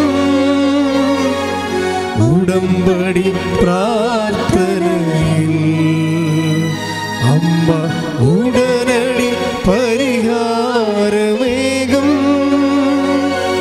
അവൻ പറയുന്നതും ചെയ്തിടുകിൽ ജീവിതം ധന്യമായി തീർന്നിടും. അവൻ പറയുന്നതും ചെയ്തിടുകിൽ ജീവിതം ധന്യമായി തീർന്നിടും. പരിശുദ്ധ പരമ ദിവ്യകാരുണ്യത്തിന് ആരാധനയും സ്തുതിയും പുകഴ്ചയും ഉണ്ടായിരിക്കട്ടെ. പരിശുദ്ധ പരമ ദിവ്യകാരുണ്യത്തിന് ആരാധനയും സ്തുതിയും പുകഴ്ചയും ഉണ്ടായിരിക്കട്ടെ. ശ്രുതികട ഹല്ലേലൂയ ഹല്ലേലൂയ ഹല്ലേലൂയ ഹല്ലേലൂയ ഹല്ലേലൂയ ഹല്ലേലൂയ. യേശുവേ നന്ദി, യേശുവേ സ്തുതി. ഹല്ലേലൂയ ഹല്ലേലൂയ ഹല്ലേലൂയ ഹല്ലേലൂയ. ആരാധന ആരാധന ആരാധന. യേശുവേ നന്ദി, യേശുവേ മഹത്വം മഹത്വം. ആരാധനയിലൂടെ അഭിഷേകം ചെയ്യണമേ എന്ന് പ്രാർത്ഥിക്കുന്നു. ഹല്ലേലൂയ. ആരാധന ആരാധന ആരാധന ആരാധന. ക്രിസ്ത്യനാണ്. എപ്പോൾ എൻ്റെ മക്കൾ ശ്രദ്ധിക്കേണ്ടത്, ഈ റിലേഷൻ ഡിഫൈൻ ചെയ്യാതെ നിങ്ങൾ ഉടമ്പടിയുടെ സാക്ഷ്യം പോലും പറയരുത്. ഞാനൊരു ചേടത്തിനെ ഇവിടുന്ന് ഓടിച്ചിട്ടായിരുന്നു. ഇത് കാര്യം പരിസാറാണ് പറഞ്ഞു, അവരെ പറഞ്ഞുവിടാൻ പറഞ്ഞു. പരിസാറാണ് പറഞ്ഞത് സാക്ഷ്യം പറയപ്പെട്ടിരുന്നു. ഞാൻ പറഞ്ഞു അവരെ പറഞ്ഞുവിടാൻ പറഞ്ഞു. എന്താ കാര്യം? അവർ പറഞ്ഞത് മകന് ജോലി കിട്ടി, മകളെ കല്യാണം കഴിപ്പിച്ചു, ഇങ്ങനെ വസ്തു വിറ്റു, ഇങ്ങനെ പട്ടിക പറഞ്ഞിട്ട് അവർ പറഞ്ഞു. നമ്മൾ ഇതെല്ലാം ഉടമ്പടി, ഇതെല്ലാം ഉടമ്പടി. ഇത് നിങ്ങൾ വേറെ എന്തെങ്കിലും ചെയ്താൽ മതി. നമ്മൾ ആദ്യം പറയേണ്ടത്, നിങ്ങൾ സാക്ഷ്യം പറയേണ്ടവർ ആദ്യം സ്റ്റേറ്റ് ചെയ്യേണ്ടത് വാട്ട് ഈസ് യുവർ റിലേഷൻ. നിങ്ങളുടെ റിലേഷൻ്റെ സ്റ്റാറ്റസ് പറയണം.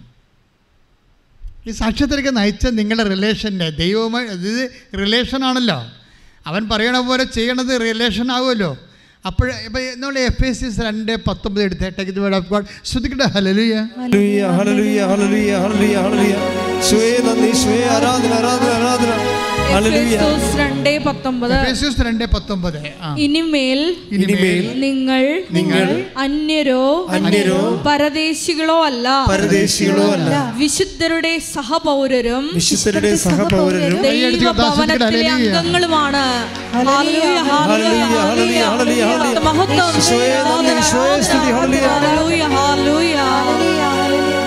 ഒന്നിനു വായിച്ചേ.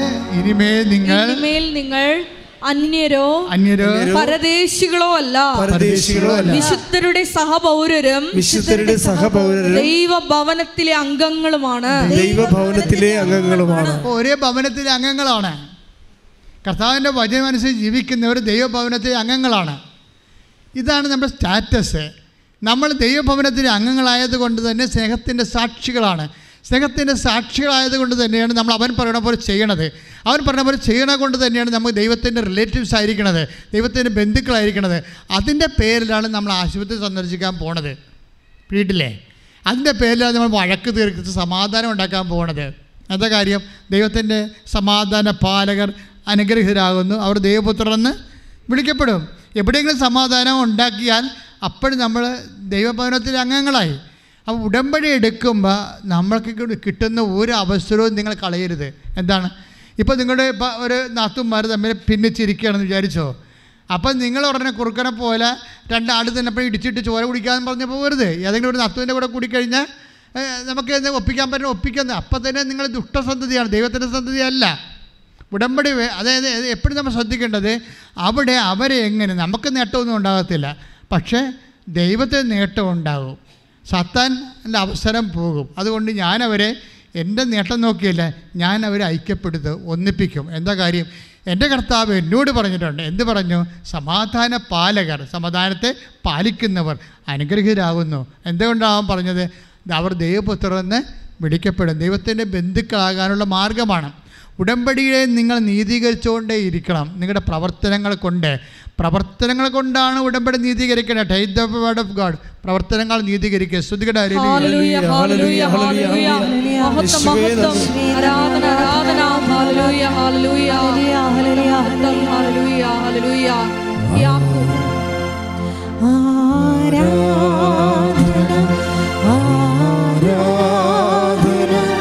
ആത്മനാ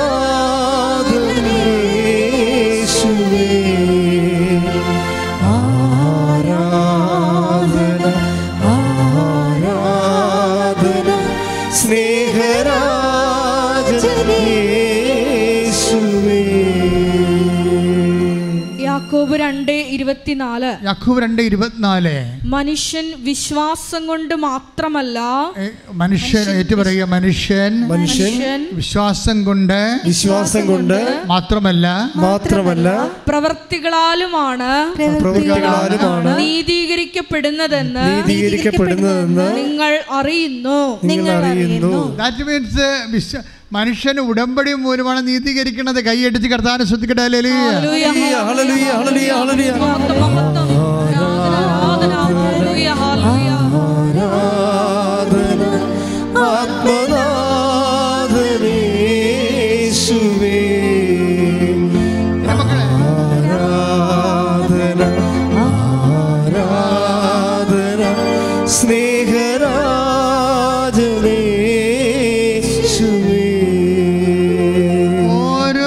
പ്രവർത്തനങ്ങളും ദൈവസ്നേഹത്തോടെ പ്രവർത്തനങ്ങളെല്ലാം നിങ്ങളുടെ ഉടമ്പടിയെ ജസ്റ്റിഫൈ ചെയ്യണത്.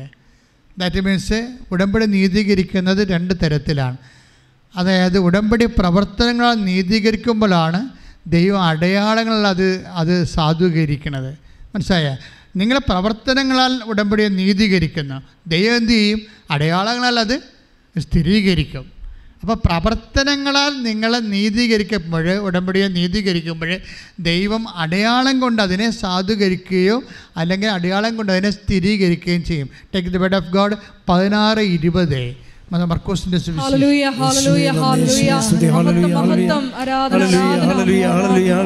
മർക്കോസ് 16:20.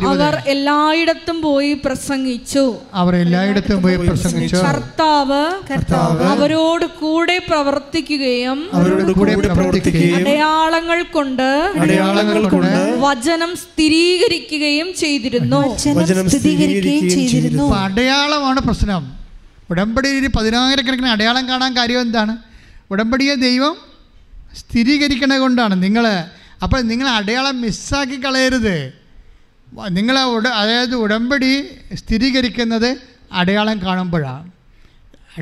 അതായത് എൻ്റെ മക്കളൊരു കാര്യം ചെയ്യണം. അതായത് സാക്ഷ്യം കേൾക്കുക മാത്രമല്ല, സാക്ഷ്യം ഷെയർ ചെയ്യണം. കാര്യം ആൾക്കാർക്കറിയാമല്ലോ, ആൾക്കാർക്ക് ഈ പ്രയാസങ്ങൾ കൂടുമ്പോഴേ ആൾക്കാർക്ക് എന്തെല്ലാം ഉണ്ടാകും? ഡൗട്ട് ഉണ്ടാകത്തില്ലേ? ഇല്ലേ? പ്രയാസങ്ങളുള്ളവർക്ക് എന്താ ഉണ്ടാകുന്നത്? ദൈവത്തിൽ അവർ സാധാരണ വിശ്വസിച്ച് പോണ ആൾക്കാരാണ്. ജന്മന അങ്ങനെ ജീവിച്ച് കരിക്കസമൊക്കെ കേട്ട് അത് കുർബാനൊക്കെ സ്വീകരിച്ച് വിശ്വാസത്തിൽ വളർന്ന് കുദാശ ജീവിതമൊക്കെ ആയിട്ട് അങ്ങനെ പോണ ആൾക്കാരാണ്. പക്ഷെ അവർക്കൊരു കടം വരുമ്പോൾ, അല്ലെങ്കിൽ മകൻ എന്തെങ്കിലും കഞ്ചാവിൽ പിടിച്ച് കഴിയുമ്പോൾ, അല്ലെങ്കിൽ മകൾ ആരുടെങ്കിലും പുറകെ ലൈനടിച്ച് കഴിയുമ്പോൾ അവരുടെ ഐസി അടിച്ചു പോവും. അവരുടനെ ഡൗട്ടായി പോവും. ഞാൻ ഇത്രയും നാൾ ദൈവത്തിനല്ല വിളിച്ചത്, എന്നിട്ടിപ്പോൾ എനിക്കിങ്ങനെ സംഭവിച്ചല്ല എന്നൊക്കെ പറഞ്ഞിട്ട് അവർക്ക് പ്രാർത്ഥിക്കാൻ തോന്നത്തില്ല, അല്ലേ? അങ്ങനെ ഉള്ളവർക്ക് അവർ സംശയം, അത് അവരുടെ മാത്രം കുഴപ്പമില്ല, അത് ഈ ഭൂമിയിൽ മനുഷ്യന്മാരുടെ സ്വഭാവത്തിലുള്ളതാണ്. ഇപ്പോൾ യോഹന്നാൻ മാന്താന ജയിലിൽ കിടന്ന് മൂട്ട കടിച്ചപ്പോഴല്ലേ ക്രിസ്തുവിനെ വേറെ ആളെ നീ തന്നെയാണോ വേറെ ഉണ്ടാന്നൊക്കെ ചോദിച്ചത്?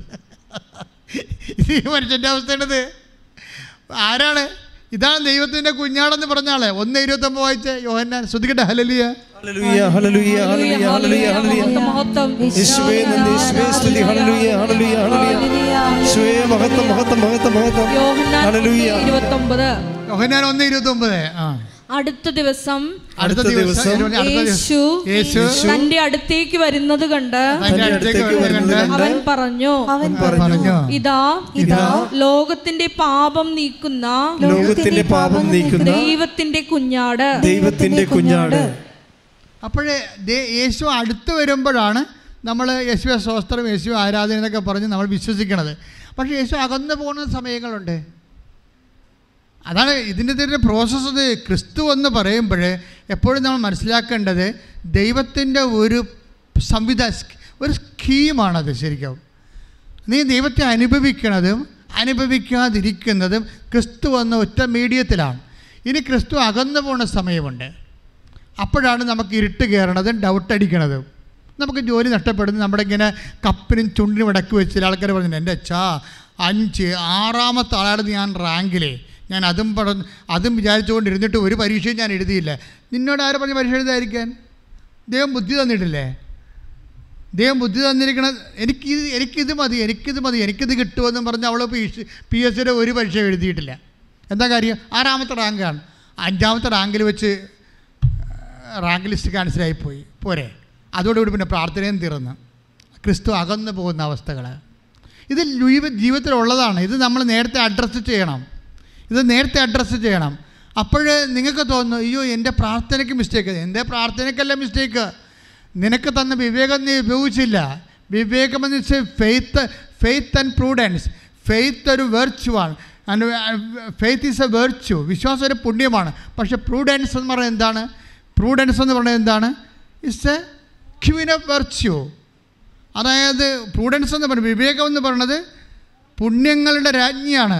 അതിൻ്റെ അടുത്ത് വിശ്വാസത്തൊക്കെ വലുതാണ് വിവേകമെന്ന് പറയണത്. അപ്പം നീ ഇപ്പോൾ റാങ്ക് 6ാം നമ്പർ ഉണ്ടെങ്കിലും 6ാം റാങ്കിൽ കിടക്കുന്നുണ്ടെങ്കിലും നീ എനിക്കിത് മതി എന്ന് പറഞ്ഞിട്ട് കാര്യമില്ല. ദൈവം യഥാർത്ഥ തരണം നമുക്കറിയത്തില്ല. We are living in a competitive world. അത്രയും കോമ്പറ്റീഷനാണ് ഉള്ളത്. അതുകൊണ്ട് ആദ്യം നിലനിൽക്കുകയാണ് പ്രശ്നം. അല്ലാതെ ആദ്യമേ കയറി കസേര ഇരിക്കുകയല്ല പ്രശ്നം. ആദ്യം ഒന്ന് നിലനിൽക്കണം നമ്മൾ. അപ്പോൾ ഞാൻ എല്ലാ മക്കളോട് ഇവിടെ പ്രാർത്ഥിക്കാൻ ഇവിടെ വരുന്നതുകൊണ്ട് ഞാൻ പറയും, എൻ്റെ മകളെ എങ്ങനെയെങ്കിലും നീ ഭക്ഷണം കഴിക്കാനുള്ള മാർഗ്ഗം കാണിച്ചെടുക്കുക. അത് കഴിഞ്ഞ് നീ ഡോക്ടറാകെ വേറെ MDക്ക് പോവുക എന്തെങ്കിലും ചെയ്തോ. അത് ജീവിക്കാൻ നീ ഇപ്പോൾ വയസ്സ് 26 ജീവിക്കാൻ ആദ്യം ഒരു സ്റ്റെപ്പ് എടുക്കുക. അല്ലാതെ നിനക്ക് സ്റ്റാറ്റസ് അനുസരിച്ച് നിൻ്റെ കൂട്ടുകാർ ഇപ്പോൾ എവിടെയാണ് എത്തിയിരിക്കുന്നത് അത് വെട്ടിപ്പുഴുങ്ങി നിനക്ക് തന്നാൽ മാത്രമേ നീ മുന്നോട്ട് പോകത്തുള്ളൂ, എന്നാൽ മാത്രമേ നിനക്ക് ദൈവമുള്ളതെന്നൊക്കെ പറഞ്ഞാൽ ഇറ്റ് ഈസ് എഗൻസ്റ്റ് പ്രൂഡൻസ്. നമ്മൾ ബി പ്രാക്ടിക്കൽ. നമ്മൾ ഈ വിഷയത്തിൽ പ്രാക്ടിക്കലായിരിക്കണം. ദൈവം എനിക്ക് നിശ്ചയിച്ചിരിക്കുന്ന വേദികളിൽ ഞാൻ സംതൃപ്തനാണ്. അതുകൊണ്ട് ഇപ്പോൾ തന്നെ സർക്കസ് 24 കൊല്ലം 50 കൊല്ലം സർക്കസ് കാണിക്കുന്ന ആൾക്കാർ കണ്ടില്ലേ?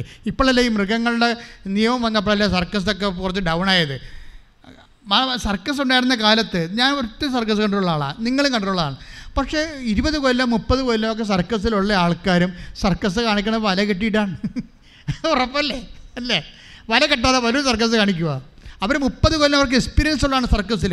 മുകളിൽ ഇതിലുള്ള ഊഞ്ഞാലാട്ടത്തിലൊക്കെ അവർക്ക് 30 കൊല്ലത്തെ എക്സ്പീരിയൻസ് ഉള്ളതാണ്. പക്ഷേ ഒരു സെക്കൻഡ് മതി കൈവിട്ടു പോകാൻ. പക്ഷേ അപ്പോൾ വല കെട്ടും അവർ. അതുപോലെ വല കെട്ടാതെ ജീവിച്ചൊരു കാര്യമില്ല.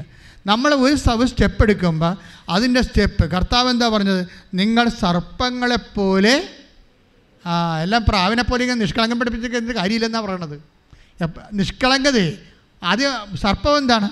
സർപ്പം നമ്മളൊരു ഇപ്പോൾ ഒരു വേലിയുടെ അരികിൽ കൂടി ഒരു പാമ്പ് പോകുകയാണെന്നുണ്ടെങ്കിൽ നമ്മൾ വേലിയായിട്ടൊരു കല്ലുകൊണ്ട് എറിഞ്ഞാൽ മതി. പാമ്പിനെ കാണത്തില്ല.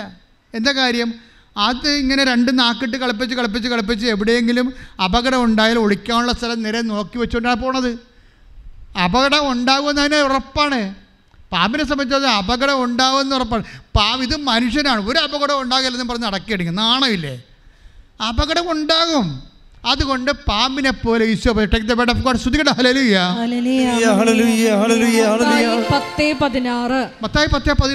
ചെന്നായ്ക്കളുടെ ഇടയിലേക്ക് ചെമ്മരിയാടുകളെ എന്ന പോലെ ഞാൻ നിങ്ങളെ അയക്കുന്നു.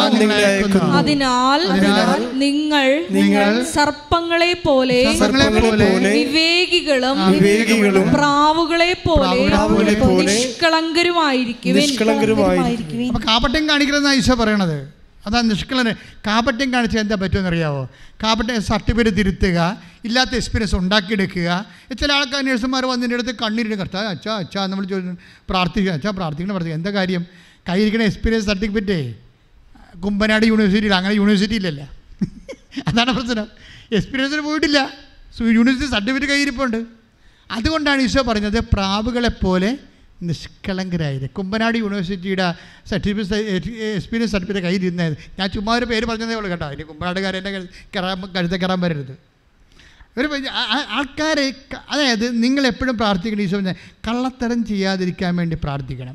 ഈശോ പറഞ്ഞ ഏറ്റവും വലിയ ഈശോ ഞങ്ങളെ പ്രലോഭനത്തിൽ, അതാണ് പ്രൊട്ടക്ഷൻ വേണമെന്നാണ് പറയണത്. അത് സീരിയസ് വിഷയമാണ്. ഇപ്പം നിങ്ങളിപ്പോൾ കേരള സ്റ്റോറി ആയാലും ലവ് ജിഹാദ് ആയാലും വേറെ എന്ത് കേസ് കെട്ടായാലും ഇതെപ്പോഴും നമ്മൾ നോക്കുമ്പോഴേ കർത്താവ് ഇതൊക്കെ വരാതിരിക്കാനുള്ള മാർഗം പറഞ്ഞിട്ടുണ്ട്. ഇതൊക്കെ ലോകത്തിലാകുമ്പോൾ നിങ്ങൾക്ക് ഞെരുക്കങ്ങളുണ്ടാകും, പല വിഷയങ്ങളുണ്ടാകും. ചില ആൾക്കാരുടെ പലതരത്തിലുള്ള സ്വഭാവങ്ങൾ കാണിക്കുന്ന ചതിക്കുഴികളുണ്ടാകും. പക്ഷെ നമ്മളോട് ഈശോ പറഞ്ഞത് എന്താണ്? നിങ്ങളെ പ്രലോഭനങ്ങളിൽ ഉൾപ്പെടുത്തരുത്. ശരിക്കും പറഞ്ഞാലുണ്ടല്ലോ, ഈ പട്ടിക പഠിക്കണ പോലെ പ്രാർത്ഥിച്ച കൊണ്ടാണ് നമുക്ക് അബദ്ധം പറ്റിയത്. മര്യാദക്ക് ഞങ്ങളെ പ്രലോഭനത്തിൽ ഉൾപ്പെടുത്തരുത്. യേശുക്രിസ്തുവിൻ്റെ പുനരുദ്ധാനത്തെക്കുറിച്ച് ഞാൻ കണ്ണീരോടെ പ്രാർത്ഥിക്കുന്നു, എന്നെ പ്രലോഭനത്തിൽ ഉൾപ്പെടുത്തരുത്. യേശുക്രിസ്തുവിൻ്റെ പീഡാനുഭവത്തെക്കുറിച്ച് ഞാൻ കണ്ണീരോടെ പ്രാർത്ഥിക്കുന്നു, എന്നെ പ്രലോഭനത്തിൽ ഉൾപ്പെടുത്തരുത്. യേശുക്രിസ്തുവിൻ്റെ മുൾക്കിടത്തെ ഓർത്ത് ഞാൻ കണ്ണീരോടെ പ്രാർത്ഥിക്കുന്നു, എന്നെ പ്രലോഭനത്തിൽ ഉൾപ്പെടുത്തരുത്. പ്രലോഭനം ഇല്ലാതെ ജീവിക്കാൻ സാധിക്കണമേ എന്ന് വെച്ചാൽ നിങ്ങളെ പ്രലോഭനം എന്ന് പറയുമ്പോൾ നിങ്ങളുടനെ ശാരീരിക പ്രലോഭനമൊന്നുമല്ല. പണമുണ്ടാക്കാനുള്ള പ്രലോഭനം, സ്ഥാനമുണ്ടാക്കാനുള്ള പ്രതിപക്ഷം, സ്ഥാനം നേടാനുള്ള പ്രതിഫലം, മറ്റുള്ള വിഷയങ്ങൾ, മറ്റുള്ളവരുടെ വസ്തുക്കളും ചേട്ടാനുജന്മാരുടെ വസ്തുക്കൾ അടിച്ചു മാറ്റാനുള്ള പ്രലോഭനം, പെങ്ങന്മാർക്ക് കൊടുക്കാതിരിക്കാനുള്ള പ്രലോഭനം, കല്യാണത്തിന് തന്നെ ഇല്ലാത്ത അധികാരം. ഇപ്പോൾ ചില ആൾക്കാർ യൂറോപ്പിൽ അവിടെ ഇവിടെയൊക്കെ പോയി ജോലി ഉണ്ടെന്നൊക്കെ പറഞ്ഞുകൊണ്ട് കല്യാണം കഴിക്കും. അവസാനം പുതുക്കം പോയി പെണ്ണ് പ്രഗ്നൻ്റായി കഴിയുമ്പോൾ ജോലിയുമില്ല, വീടുമില്ല, കൂലിയുമില്ല. കള്ളത്തരങ്ങൾ, ഇങ്ങനെ കള്ളത്തരം കാണിക്കാതിരിക്കാനുള്ള ഇത് പ്രലോഭനമാണ് ശരിക്കും പറഞ്ഞാൽ. ഇല്ലാത്ത ജോലി ഉണ്ടെന്ന് പറഞ്ഞ് പെണ്ണിനെ വരച്ച് കിട്ടി, ഇപ്പോൾ അവിടെ ഡൈവേഴ്സിന് നടക്കുക. ഈ ഡൈവേഴ്സ് എല്ലാം ഉണ്ടാക്കിയിരിക്കുന്നതിന് പിന്നിലെല്ലാം ഈ മനുഷ്യൻ്റെ ഇല്ലായ്മയിൽ മനുഷ്യൻ്റെ പ്രലോഭനങ്ങളുണ്ട്. അങ്ങനെ ഒരു ആൾക്ക് വിശ്വാസിയായി ജീവിക്കാൻ ഭയങ്കര പാടാണ്. അതുകൊണ്ടാണ് ഈശോ പറഞ്ഞത് ഞങ്ങളെ പ്രലോഭനത്തിൽ ഉൾപ്പെടുത്തരുത് എന്ന് വെച്ച് കഴിഞ്ഞാൽ ഇങ്ങനെ ഉടായ്പൊന്നും ഇല്ലാതെ തന്നെ മര്യാദയ്ക്ക് ഇവിടെ ജീവിക്കാൻ പറ്റും. ദൈവത്തിൻ്റെ സംരക്ഷണം ഉണ്ടായാൽ മതി. പ്രാർത്ഥിക്കുക, കർത്താവ് ദൈവമേ, അങ്ങയുടെ സാന്നിധ്യത്തിലെ അങ്ങയുടെ കൃപയാൽ തെറ്റുകൂടാതെ ജീവിക്കുവാൻ നിന്റെ തിരുരക്തത്തിന്റെ സംരക്ഷണം എനിക്കും എന്റെ കുടുംബത്തിനും നൽകണമേ. ശ്രദ്ധിക്കട്ടെ. ഹല്ലേലൂയ, ഹല്ലേലൂയ, ഹല്ലേലൂയ, ഹല്ലേലൂയ. യേശുവേ നന്ദി, ഹല്ലേലൂയ, ഹല്ലേലൂയ, യേശുവേ ആരാധന. ഹല്ലേലൂയ, ഹല്ലേലൂയ. രക്തക്കോട്ട, രക്തക്കോട്ട എനിക്ക് ചുറ്റും പടുത്തുയർത്തണമേ. ശക്തന്മാരാ ദൂതന്മാരെ എനിക്ക് ചുറ്റും കാവലിനായി നൽകിയിടണമേ. രക്തക്കോട്ട, തിരുരക്തക്കോട്ട, രക്തക്കോട്ട എനിക്ക് ചുറ്റും പടുത്തുയർത്തണമേ. ശക്തന്മാരാ ദൂതന്മാരെ എനിക്ക് ചുറ്റും കാവലിനായി നൽകിയിടണമേ. പരിശുദ്ധ പരമദിവ്യകാരുണ്യത്തിന് എന്നേരവും ആരാധനയും സ്തുതിയും പുകഴ്ചയും ഉണ്ടായിരിക്കട്ടെ. അപ്പോൾ നമ്മൾ വളരെ സുശക്തമായ ഒരു ഫോർമുല ദൈവനാമത്തെ സ്വീകരിച്ചുകൊണ്ട് നമ്മൾ ദൈവത്തിൻ്റെ ബന്ധുക്കളായി നമുക്കറിയാം. അതായത് എപ്പോഴും സ്റ്റാറ്റസ് പറയണം. ഇപ്പം ഞങ്ങളൊക്കെ പള്ളിയിലൊക്കെ ഇരിക്കുമ്പോൾ മെത്രാച്ചന്മാർ 5 കൊല്ലം കൂടുമ്പോൾ പള്ളി വരുന്നില്ലേ അല്ലേ?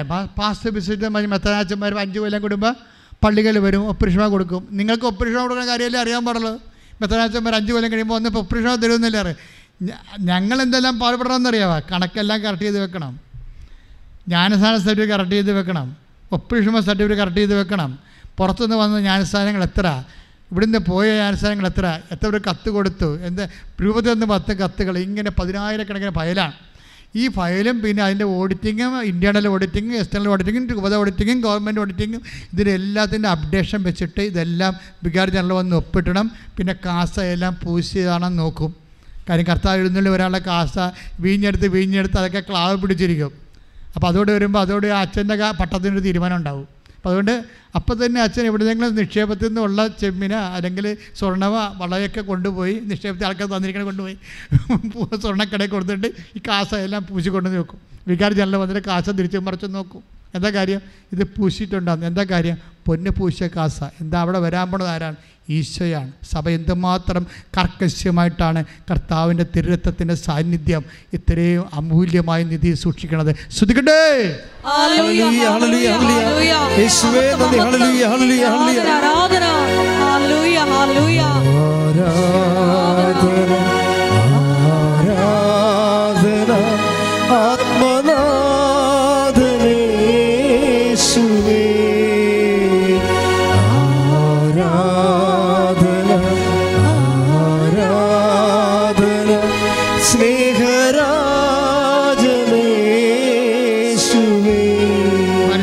പരമദിവ്യകാരുണ്യത്തിന് ആരാധനയും സ്തുതിയും പുകഴ്ചയും ഉണ്ടായിരിക്കട്ടെ. ഞാനിത് പറഞ്ഞത് നിങ്ങൾക്കൊരു അസസ്മെൻ്റ് ഉണ്ടാകണമെന്നുള്ളതാണ്.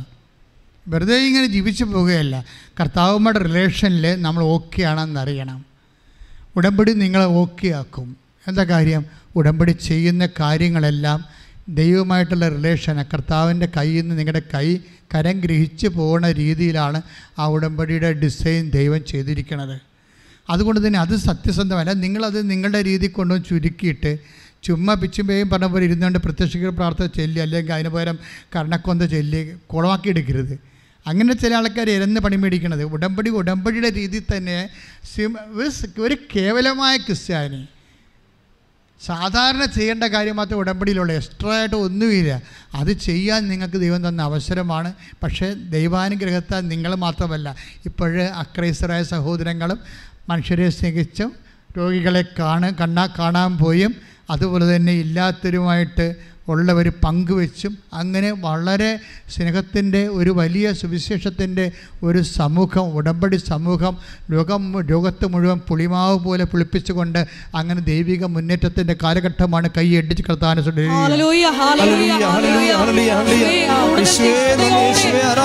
പ്രവർത്തനങ്ങൾ ആരാധനയിലൂടെ ഞങ്ങളെ അഭിഷേകം ചെയ്യണമേ.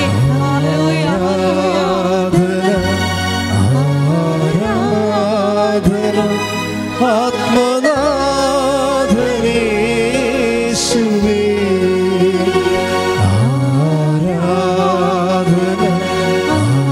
ആരാധന സ്നേഹരാജനേശുവേ.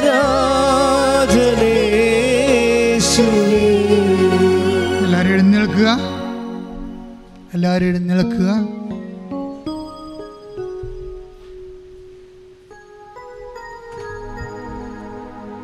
ഒരു നിമിഷം മൗനമായി പ്രാർത്ഥിക്കുക.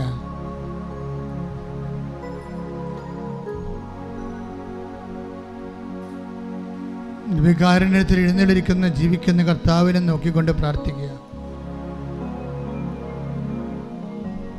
നിങ്ങളുടെ ഉടമ്പടി ആവശ്യങ്ങൾ, ഉടമ്പടി നിയോഗങ്ങൾ സമർപ്പിച്ചുകൊണ്ട് പ്രാർത്ഥിക്കുക. ഉടമ്പടി നിബന്ധനകളെ അനുസ്മരിച്ചുകൊണ്ട് പ്രാർത്ഥിക്കുക.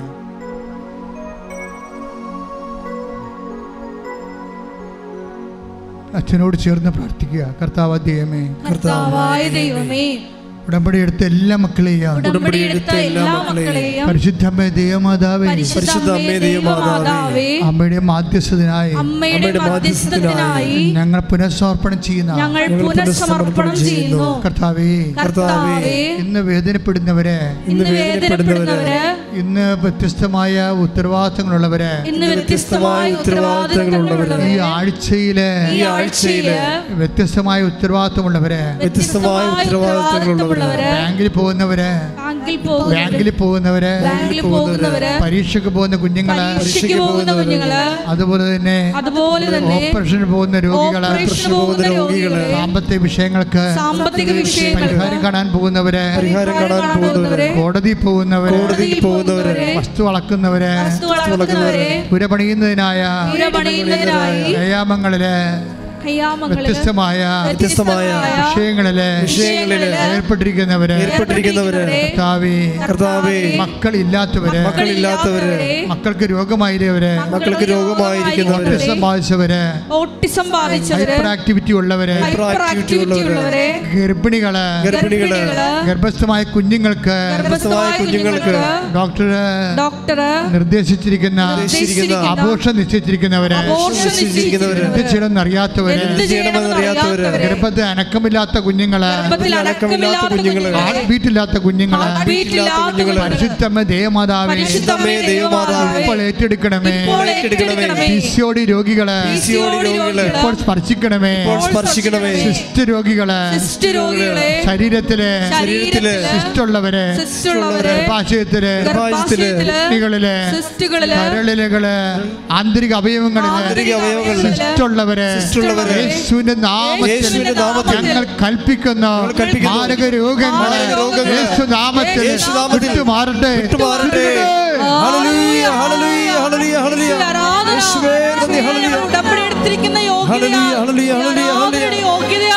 മക്കളെ സ്പർശിക്കണമേ എന്ന് പ്രാർത്ഥിക്കുന്നു. ജീവിത ദുരിതങ്ങളെ സദയം തുടേടേ സുഖമായിടും എൻ്റെ ഉള്ളം അരികിൽ വരേണേ സദയം സുഖമായിടും എൻ്റെ ഉള്ളം. ഉടമ്പടിയിലുള്ള ഓരോ വിഷയങ്ങളെയും നമ്മൾ കൊണ്ടുവരിക. മനസ്സിടിഞ്ഞു പോയ അനേകം മക്കളുണ്ട്, വീട് ജപ്തി ചെയ്തവരുണ്ട്, അവർ ജോലി ചെയ്യുന്ന കെട്ടിടം ജപ്തി ചെയ്തവർ, വ്യവസായശാലകൾ, വ്യാപാരശാലകൾ ജപ്തി ചെയ്തു പോയവരുണ്ട്. അതെല്ലാം തിരിച്ചെടുക്കാൻ പരിശുദ്ധ അമ്മയ്ക്ക് കഴിയും. അമ്മയുടെ മാധ്യസ്ഥത്തിന് ഈശോ ചെയ്തു കൊടുക്കുമെന്ന് നമ്മൾ വിശ്വസിച്ചുകൊണ്ട് ഉറുമ്പ് പോലെ നീണ്ടുപോകുന്ന, നിഴഞ്ഞു പോകുന്ന, വളരെ ഒരു മാറ്റവുമില്ലാത്ത, ഒരു മുന്നേറ്റമില്ലാത്ത മരവിച്ചു പോയ വിഷയങ്ങൾ, നിന്നുപോയ വിഷയങ്ങളെല്ലാം യേശുവിൻ്റെ നാമത്തിൽ, യേശു നാമത്തിൽ വിടുതൽ പ്രാപിക്കട്ടെ.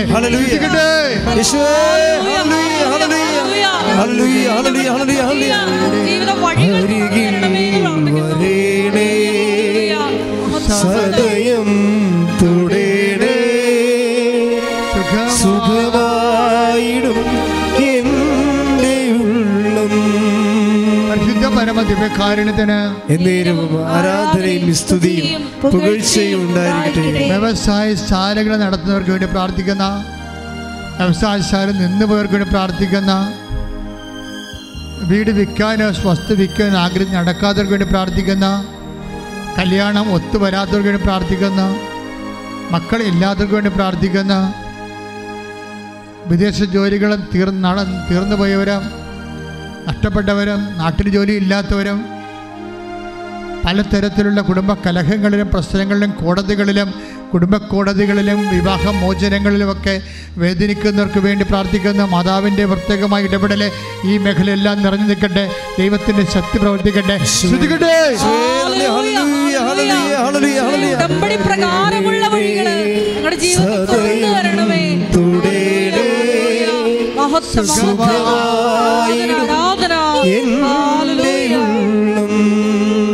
എല്ലാ തൊഴിലാളികൾക്കും വേണ്ടി പ്രാർത്ഥിക്കുന്ന, മത്സ്യത്തൊഴിലാളികൾക്ക് വേണ്ടി പ്രാർത്ഥിക്കുന്ന, സാമ്പത്തികമായ കടങ്ങൾ അകപ്പെട്ടുപോയവർക്ക് വേണ്ടി പ്രാർത്ഥിക്കുന്ന, മറ്റു തരത്തിലുള്ള തൊഴിൽ ചെയ്ത് ജീവിക്കുന്നവർക്ക് വേണ്ടി പ്രാർത്ഥിക്കുന്ന, അവിടെ തൊഴിൽ നിന്ന് പോയവർ, തൊഴിലെടുക്കാൻ പാടില്ലാത്തവർ, അപകടപ്പെട്ട് കിടക്കുന്നവർ, രോഗം വന്ന് തൊഴിൽ നിന്ന് പോയവർ, തൊഴിലിൽ മറ്റുള്ളവർ കൈയടത്തിയിരിക്കുന്നവർ, ജീവിക്കാൻ മാർഗമില്ലാതെ വേദനിച്ച് നട്ടം തിരിയുന്നവരിൽ ദൈവികമായ കൃപ ലഭിക്കാൻ വേണ്ടി ശ്രദ്ധിക്കട്ടെ.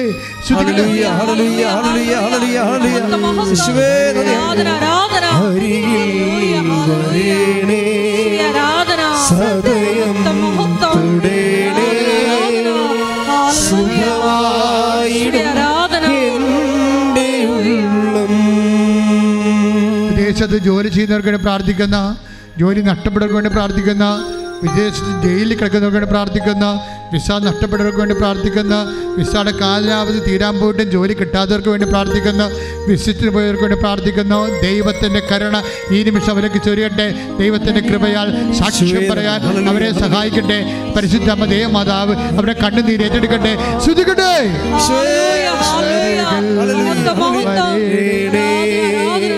സദയം തുടേ സുഖമായി എൻ്റെ ഉള്ളം. ഹൃദയരോഗികൾക്ക് വേണ്ടി പ്രാർത്ഥിക്കുന്ന, കരരോഗികൾക്ക് വേണ്ടി പ്രാർത്ഥിക്കുന്ന, പാങ്ക്രിയാസ് രോഗികൾക്ക് വേണ്ടി പ്രാർത്ഥിക്കുന്ന, സ്പോണ്ടിലോസിസ്റ്റുകൾക്ക് വേണ്ടി പ്രാർത്ഥിക്കുന്ന, സ്പൈനൽ കോഡിന് വേണ്ടി പ്രാർത്ഥിക്കുന്ന, തലയിലെ രക്തം കട്ടുപിടിക്കുന്നവർക്ക് വേണ്ടി പ്രാർത്ഥിക്കുന്ന, വാൽവിൽ ദ്രവിച്ചവർക്ക് വേണ്ടി പ്രാർത്ഥിക്കുന്ന, വാൽവ് ബ്ലോക്കാർക്ക് വേണ്ടി പ്രാർത്ഥിക്കുന്ന, യേശു ക്രിസ്തുവിന്റെ ഉന്നതമായ നാമത്തിൽ മാരക രോഗങ്ങൾ മാറിപ്പോകട്ടെ.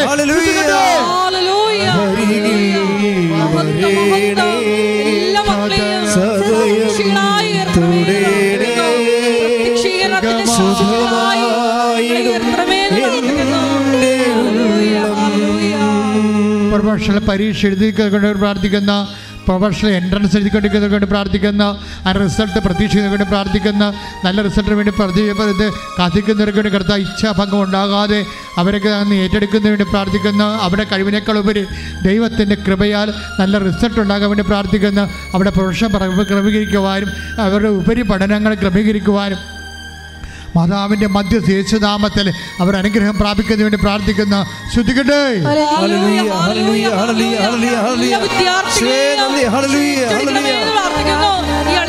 സാക്ഷ്യം പറയുവാൻ മക്കളെ ഒരുക്കണമേ എന്ന് പ്രാർത്ഥിക്കുന്നു.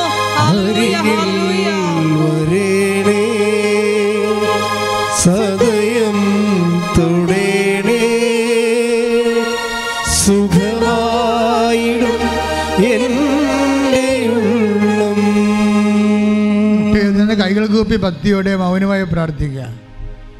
അച്ഛൻ എൻ്റെ കാര്യം പറഞ്ഞില്ലല്ലോ എന്ന് ആരെങ്കിലും ഓർത്തിട്ടുണ്ടെങ്കിൽ അതിപ്പോൾ അതിനുവേണ്ടി പ്രാർത്ഥിക്കേണ്ട സമയമാണ്. വയറ് നിറഞ്ഞവർ, വയറ് മെത്തിപ്പോയവർ, വയറിൽ വെള്ളം നിറയുന്നവർ കരൾ രോഗികളാണ്. അവർ കർത്താവ് സുഖപ്പെടുത്തുന്ന സന്ദേശമുണ്ട്. മൂക്കിൽ ദശ പടരുന്നവരും മൂക്ക് വിടർന്നു വരുന്നവരും മൂക്ക് അറ്റം വിടർന്നിരിക്കുന്നു, അകത്ത് ചുരുങ്ങിയിരിക്കുന്ന ആ വ്യക്തിയെ കർത്താവ് സുഖപ്പെടുന്നതായി കാണിക്കുന്നതാണ്. അതുപോലെ മുടി കൊഴിഞ്ഞു പോകുന്നവർ, പിരികം വരെ കൊഴിഞ്ഞു പോകുന്നവർ, കണ്ണിൻ്റെ കാഴ്ച മങ്ങുന്നവരെ കർത്താവ് തൊട്ട് സുഖപ്പെടുത്തുന്നുണ്ട്. കഴിഞ്ഞ ക്രിസ്മസ് തുടങ്ങിയിട്ടുള്ള വൈരാഗ്യങ്ങൾ, വഴക്കുകൾ ഇപ്പോഴും നീണ്ടു നിൽക്കുന്നവരെ കർത്താവ് സമാധാനത്തേക്ക് വിളിക്കുന്നുണ്ട്. കരളിനും കഴുത്തിന് വേദനയുള്ളവർ, കഴുത്തിന് മുഴയുള്ളവർ, സ്പോണ്ടിലോസ് രോഗികളും ക്യാൻസറുകൾ, കഴുത്തിന് ക്യാൻസർ രോഗമുള്ളവർ, അതുപോലെ കഴുത്ത് പൊക്കാൻ പറ്റാത്തവർ, കഴുത്ത് പൊക്കുമ്പോൾ ഞരമ്പ് വരിഞ്ഞു പിടിക്കുന്നവരെ കർത്താവ് പൂർണ്ണമായി സുഖപ്പെടുന്ന സാക്ഷ്യമുണ്ട്. കണ്ണട കൈ അടിച്ച് കർത്താവ്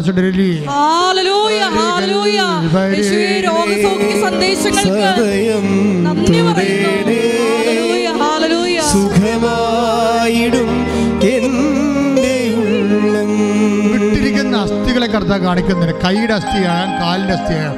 കൈയുടെ അസ്ഥിയാണ് ഈശോ കാണിക്കുന്നത്. വിട്ടിരിക്കുന്ന അസ്ഥിയാണ്.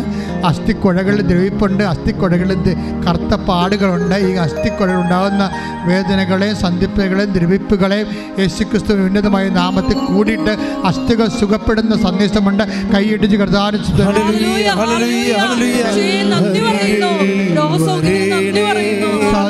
സദയം തുടേണേ സുഖമായിടും എൻ്റെ ഉള്ളം. മുട്ടയിൽ നിന്നുകൊണ്ട് സമാപനാശീർവാദത്തിനിടെ ഒരുങ്ങുക. എന്തെങ്കിലും വിഷയമുണ്ടെങ്കിൽ ഈശോയുടെ രഹസ്യമായി പ്രാർത്ഥിക്കേണ്ട സമയമാണിത്. സ്വകാര്യ വിഷയങ്ങൾ എന്തെങ്കിലും ഉണ്ടെങ്കിൽ അത് അച്ഛനത് അഡ്രസ്സ് ചെയ്തിട്ടില്ലെങ്കിൽ നിങ്ങൾ സ്വകാര്യമായി പ്രാർത്ഥിക്കേണ്ട വിഷയമാണ്. പരിശുദ്ധ അമ്മ ഈ നിമിഷം നിൻ്റെ വിഷയത്തിന് വേണ്ടി മധ്യസ്ഥം വഹിക്കുകയും നിനക്ക് സാക്ഷ്യം പറയാൻ അവസരം നൽകുകയും ചെയ്യും. ശരീരം പൊട്ടുന്നവരെ, ശരീരത്തിൽ വെള്ളപ്പാണ്ടുള്ളവരെ, ശരീരത്തിൽ എരിച്ചിലും പൊരിച്ചിലും ഉള്ളവരെ കർത്താവിൻ്റെ വിശുദ്ധമായ രക്തത്താൽ കഴുകുന്നതിന് വേണ്ടി പ്രാർത്ഥിക്കുക. കാല് തളർന്നു കിടക്കുന്നവർ, അരക്കെട്ട് തളർന്നു പോയവർ, കൈ തളർന്നു പോയവർ, ജോലി എടുക്കാൻ പറ്റാത്തവരെ കർത്താവിനെ സ്പർശിച്ചു കൊണ്ടിരിക്കുന്നു. ശ്രുതിക്കട്ടെ, ശ്രുതിക്കട്ടെ.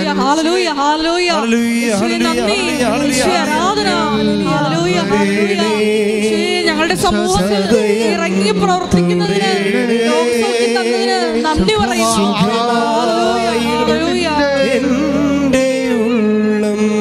സാമ്പത്തിക ബാധ്യതയുള്ളവരെ, പണം കൊടുക്കാനുള്ളവർ, പണം കിട്ടാനുള്ളവർ, സ്ഥലം വിൽക്കാനുള്ളവർ, വാടകയ്ക്ക് പോകാൻ ആഗ്രഹിക്കുന്നവർ, വസ്തു വിറ്റ് മറ്റു സ്ഥലങ്ങൾക്ക് പോകാൻ ആഗ്രഹിക്കുന്നവർ, വിദൂര സംസ്ഥാനം കിടക്കുന്ന വസ്തു വിൽക്കാൻ പറ്റാതെ വിഷമിക്കുന്നവർ, അവരെല്ലാം സമർപ്പിച്ചുകൊണ്ട് അതി ഇട്ടിമുഴക്കം പോലെ ശ്രദ്ധിക്കട്ടെ. ഹല്ലേലൂയ, ഹല്ലേലൂയ, ഹല്ലേലൂയ.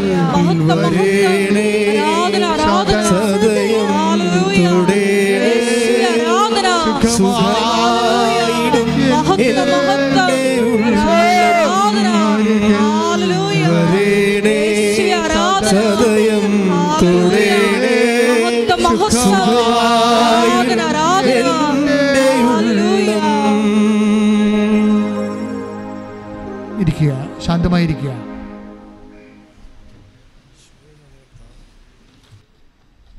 സമാപന ആശീർവാദമാണ്. അതും അറിയിപ്പുകൾ. എല്ലാ ദിവസവും ഉടമ്പടി ഉണ്ടായിരിക്കും. ഉടമ്പടി എടുക്കാനും പുതുക്കാനും എല്ലാ ദിവസവും അവസരമുണ്ട്. നമുക്ക് 3 ഷെഡ്യൂളാണ് ഉള്ളത്. രാവിലെ 7 മണിക്ക് ഫസ്റ്റ് ഷെഡ്യൂൾ, ഉടമ്പടി പുതുക്കാനുള്ളവരും എടുക്കാനുള്ളവരും. സെക്കൻഡ് ഷെഡ്യൂൾ 10:30 മണിക്കും, 10-നും 10:30 ഇടയ്ക്ക്. തേർഡ് ഷെഡ്യൂൾ 2 മണിക്ക്.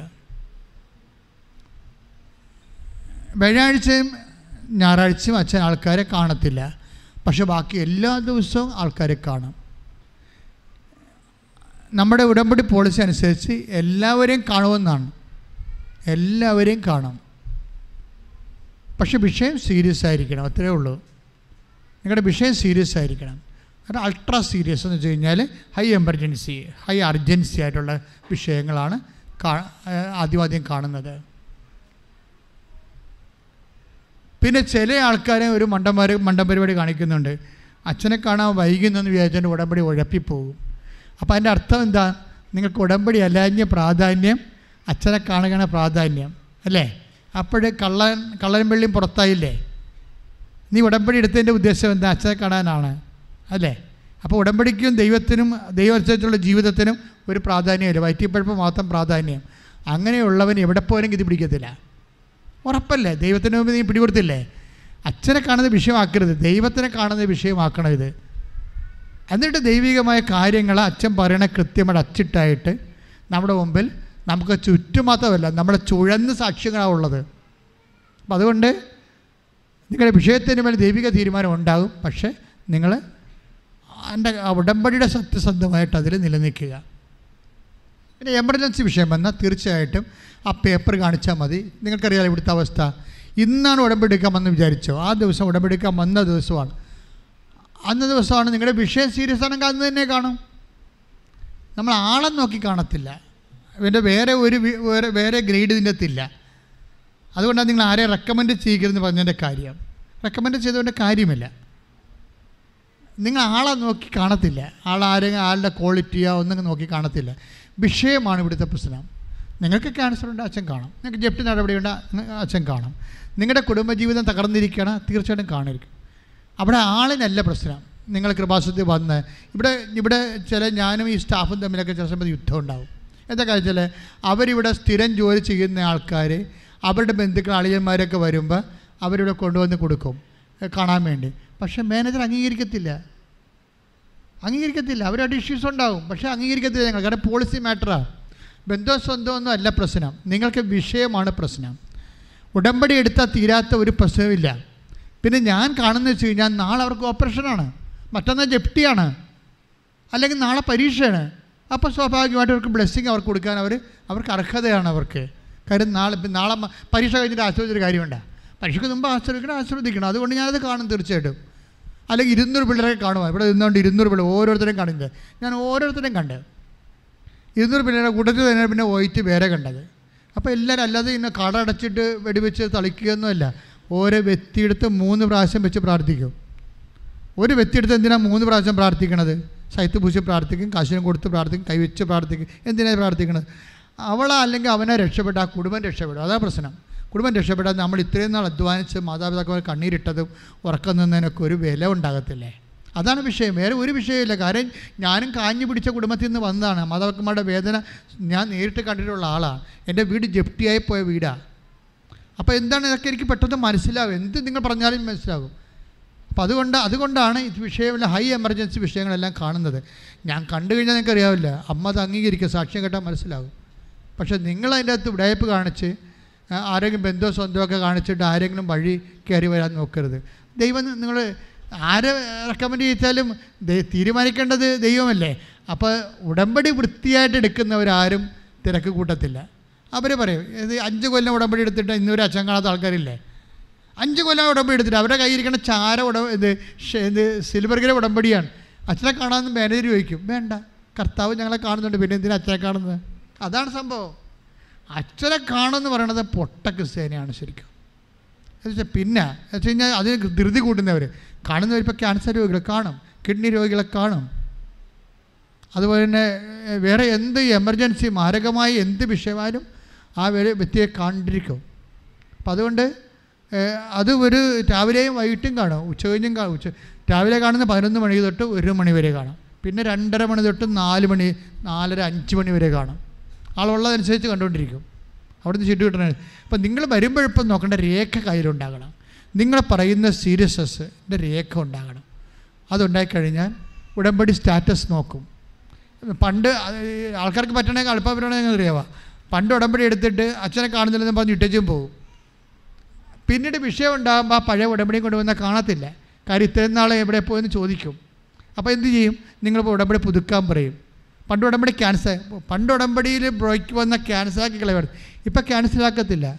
നിങ്ങൾ ഒരു മാസങ്ങൾ ഉടമ്പടി കൂടിയിട്ടുണ്ടെങ്കിൽ അത് ഓഫീസിൽ നിന്ന് പറയും മക്കൾ വിഷമിക്കണ്ടേ, എന്തെങ്കിലും പ്രശ്നം ഉണ്ടായി കാണുമല്ലോ, ചിലവല്ല മരണമാ രോഗമാകാൻ. അതുകൊണ്ട് നിങ്ങൾ ഉടമ്പടി പുതുക്കാൻ പറയും. പുതുക്കി കുറേ നാൾ കഴിയുമ്പോൾ 10-15 ദിവസം കഴിയുമ്പോൾ കാണാനുള്ള ചീട്ട് കിട്ടും. അപ്പോൾ അതുകൊണ്ട് അതൊന്ന് ശ്രദ്ധിക്കണം കേട്ടോ. പിന്നെ വരുന്നത് അച്ഛനുണ്ടോ ഇല്ലയെന്ന് ഇപ്പം തിങ്കൾ ചൊവ്വ ബുധൻ വെള്ളി ശനി ഈ ദിവസം 5 ദിവസം അച്ഛൻ ഇവിടെ ഉണ്ടോ എന്നൊന്ന് വിളിക്കണം. ചിലർ കംപ്ലയിൻറ്റ് ചെയ്യുന്നുണ്ട്, നമ്പർ കിട്ടണില്ല, വിളിച്ചിട്ട് കിട്ടണില്ല. ഇവിടെ ഫോണിൻ്റെ ഒരു ചെറിയ പ്രശ്നം ഉണ്ടായിരുന്നു. ഇപ്പോൾ ഇന്നലെ അത് പരിഹരിച്ചിട്ടുണ്ട്. അതുകൊണ്ട് വിളിച്ചാൽ കിട്ടും. 9447285400 നമ്പർ. ആ നമ്പർ വിളിച്ചാൽ കിട്ടും. ഒന്നാമത്തെ ചോറൂട്ടലിൻ്റെ ശുശ്രൂഷ കർമ്മം നടക്കുന്നത്. ആദ്യം ചോറൂട്ടലിന് കുഞ്ഞുങ്ങളെ ചോറൂട്ടണം. അപ്പോൾ ചോറൂട്ടുമ്പോൾ നിങ്ങൾ ശ്രദ്ധിക്കേണ്ട കാര്യം, ആ മാതാപിതാക്കന്മാർ ഉടമ്പടി എടുത്തവരായിരിക്കണം. അപ്പനും അമ്മയുമാണ് എടുക്കേണ്ടത്. അല്ലെങ്കിൽ അപ്പൻ ഇവിടെ നാട്ടിലില്ലെങ്കിൽ അമ്മയെങ്കിലും ഉടമ്പടി എടുത്തിരിക്കണം. അമ്മ അപ്പനെ ഉടമ്പടി എടുത്തുകൊണ്ട് വരരുത്, ഓടിച്ചിട്ട് വിടുന്നു. കൊച്ചിനെയും കൊണ്ട് ഓടിച്ചിരും. കാര്യം നമുക്ക് വേണ്ടത് ആ കുടുംബത്തെ, ഇതൊരു ആ കുഞ്ഞിൻ്റെ കുടുംബം എന്ന് പറഞ്ഞാൽ അപ്പനും അമ്മയും അവരാണ് ഉടമ്പടി ദൈവത്തിൻ്റെ ഭാഗമായി വരേണ്ടത്. ആ ചീട്ട് കാണിച്ചാൽ തീർച്ചയായും നിങ്ങൾക്ക് ചീട്ട് നമ്പർ കിട്ടും, ആ ഓഫീസിൽ നമ്പർ കിട്ടും. ഇതിന് കാത്തുകെട്ട് നിൽക്കരുത്, മര്യാദക്ക് പോയി ഭക്ഷണം കഴിച്ചിട്ട് വരാം. ഇനി കാത്തുകെട്ടിന് വിഷം തള്ളി കഴിഞ്ഞാൽ ഇവിടുന്ന് ചിലപ്പോൾ 4 മണിക്കൊക്കെ പോകാൻ പറ്റത്തുള്ളൂ. ഈ കാര്യം കുഞ്ഞിൻ്റെ എഴുത്ത് കഴിഞ്ഞിട്ട് ചോറൂട്ട് കഴിഞ്ഞിട്ടാണ് പിന്നെ എഴുത്ത് തുടങ്ങണത്, ആദ്യാക്ഷരം കുറിക്കണത്. അത് ഒരു 4 മണിയാകാൻ തുടങ്ങുമ്പോൾ. അപ്പോൾ അതിക്ക് മുമ്പ് നിങ്ങൾ ഉടമ്പടി എടുത്ത് റെഡിയായി നിൽക്കുക.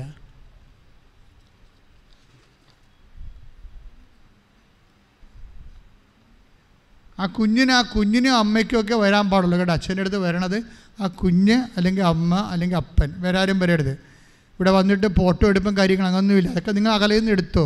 പക്ഷേ എന്നിട്ട് ഇവിടെ വന്നിട്ടും പിന്നെ ആൻറ്റിയും ആ നാത്തൂനൊക്കെ വന്ന് കുഞ്ഞിൻ്റെ ഇവിടെ മുട്ടുകുത്തിയിട്ട് പിന്നെ അവിടെ മകളെ കെട്ടിക്കണം, വീട് വെക്കണം എന്നൊക്കെ പറഞ്ഞിട്ട് എന്നോട് പറഞ്ഞിട്ട് പോകും. നിങ്ങൾ അമ്മയെടുത്ത് പറഞ്ഞിട്ട് പോകും. അതൊക്കെ കാര്യം അത് ആ സമയത്ത് അത് മാത്രമല്ലേ നടക്കത്തുള്ളൂ.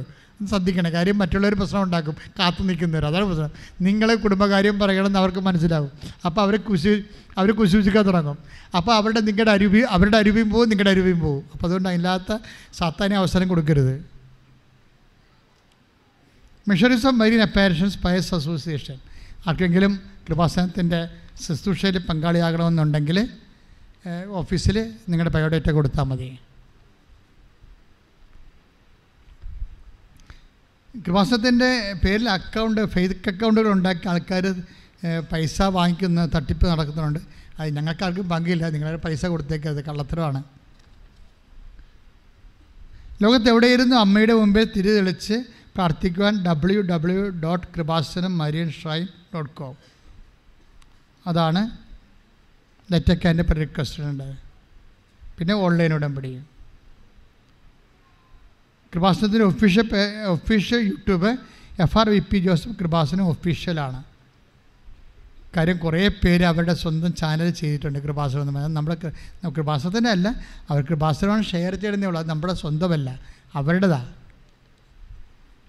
കൃപാസനത്തിൻ്റെ ഒറ്റ യൂട്യൂബ് ചാനലേ ഉള്ളൂ, FRVP ജോസഫ് കൃപാസനം. പിന്നെ മീഡിയ വൈറ്റ് എന്ന് പറഞ്ഞുകൊണ്ട് പൊതുക്കാര്യങ്ങളുടെ ഒരു ചാനലുണ്ട്. അതും കൃപാസനം മീഡിയ വൈറ്റ് ഒഫീഷ്യലെന്ന്. കൃപാസനം പത്രം 14 ഭാഷയിൽ ലഭ്യമാണ്, എഴുതി വെച്ചിട്ടുണ്ട്. ആവശ്യമുള്ളത് മേടിക്കുക.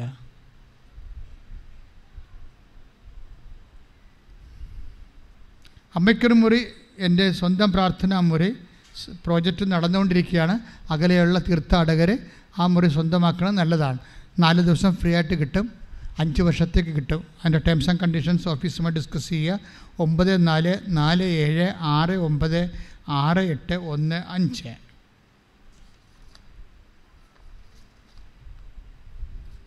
സമാപനാശീർവാദം മുട്ടെന്നിക്കുക.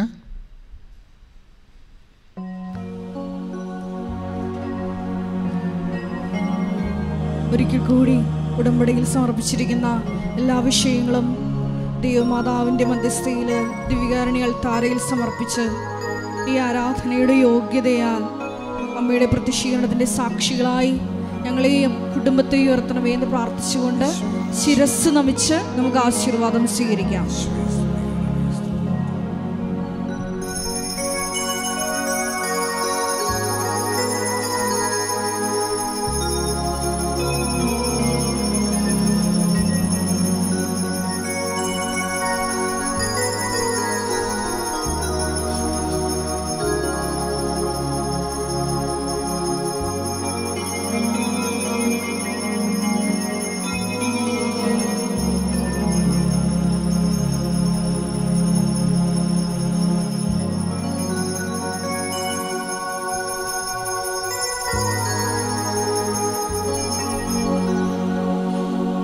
പരിശുദ്ധ പരമമാ ദിവ്യകാരുണ്യമേ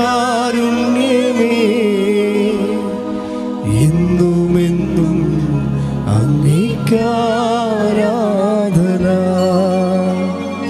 പരിശുദ്ധ പരമമാ ദിവ്യകാരുണ്യമേ എന്നുമെന്നും അങ്ങേക്കാരാധന. പരിശുദ്ധ പരമമാ ദിവ്യകാരുണ്യമേ എന്നുമെന്നും അങ്ങേക്കാരാധന. ആവേ ആവേ ആവേ മരിയ, ആവേ ആവേ ആവേ മരിയ.